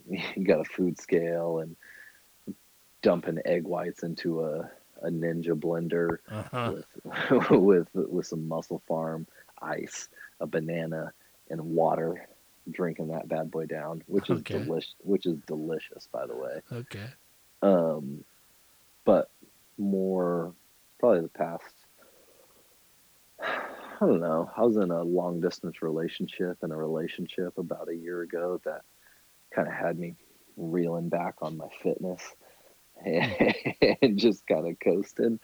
And then I think the saying goes, breakups create bodybuilders. And I didn't go that deep, but we Huh. broke up, and I started like, oh, I need to get in shape a little more. Huh.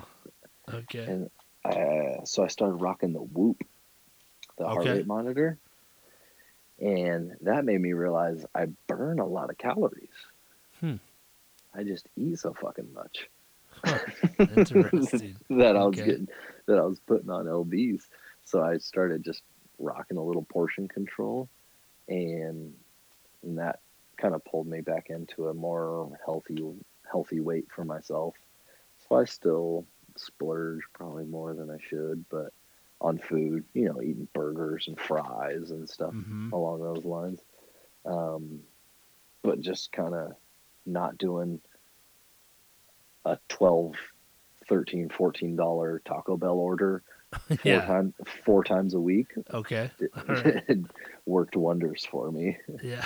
Well, good. That's good. Okay. Hmm. All right. Well, is there if people want to know more about you, do you exist online or? I am on the interwebs Okay. places, so you can hit me up on Instagram, Bryan Bowmania, BryanBowmania. Okay. Bowmania. That was actually a nickname a football coach gave me. That's pretty good. Bowmania. I don't mind it. I wish I could just get at Bowmania, but Do such you is life. still? You said you built your personal website. Do you still have? Does that still exist? I took it down for now because it got kind of dated over the last 4 years, and I want to make it more modern. I Okay. guess it's part of kind of the perfectionism in a way of, Was it like I the don't Dunder Mifflin website? exactly. That's exactly what the old one looked like. Yeah. So I had to Okay. update that. Okay. And then yeah, if you want to hear me on a podcast, hit me on that the little pod that could, Yeah. Yep. hottest up and coming Salem podcast I that I mean, know of. we're trying to be. Yeah. We're definitely just the only one you know of, So but that's all so, right. hey, the hottest one I know of. Mm-hmm. Mm-hmm. No, I appreciate you having me on, man. This was a good talk. It was Yeah, dude. I'm That was excited good. to develop some bits and work on some of that shit, check in, and yeah, it's gonna be rough. Yeah. It's not gonna be MC Hammer in front of 700 people It's without any yeah. I music don't rough. think it could be that level. I don't know that, but it still I doesn't feel like matter. that Just I feel like that should give you some confidence, though. It's like nothing is going to be that difficult. That's true. That's Like true. But that was also like, worst case scenario, we have a dozen people who are. I mean, like, when was the last open mic you went to and just sat in yeah, the crowd? I did actually go to open mic a couple years ago, and there were some hitters that like they're like that's what they do. They're comedians, and they just go around to the open mics and work on their bits. So there was some people there. I was like, ooh, I mean, they were really funny. I was like, yikes, that would be rough to try to follow those guys or go up. I don't know. Well, that's not what I need to hear right now. Yeah, I need sorry. words of And that was in encouragement. Salem. I can't. I would imagine in San Diego you're gonna have Oh, a that's larger make talent pool. All right. Well, I feel super encouraged to Yeah. go work on my Hey, no stand-up problem. now. That's what I do. No, thank you, brother. It is Yeah, getting dude. kind of late. Yeah, Let's for let's sure. wrap it, huh? All right, dude. All right, man. Okay, All right,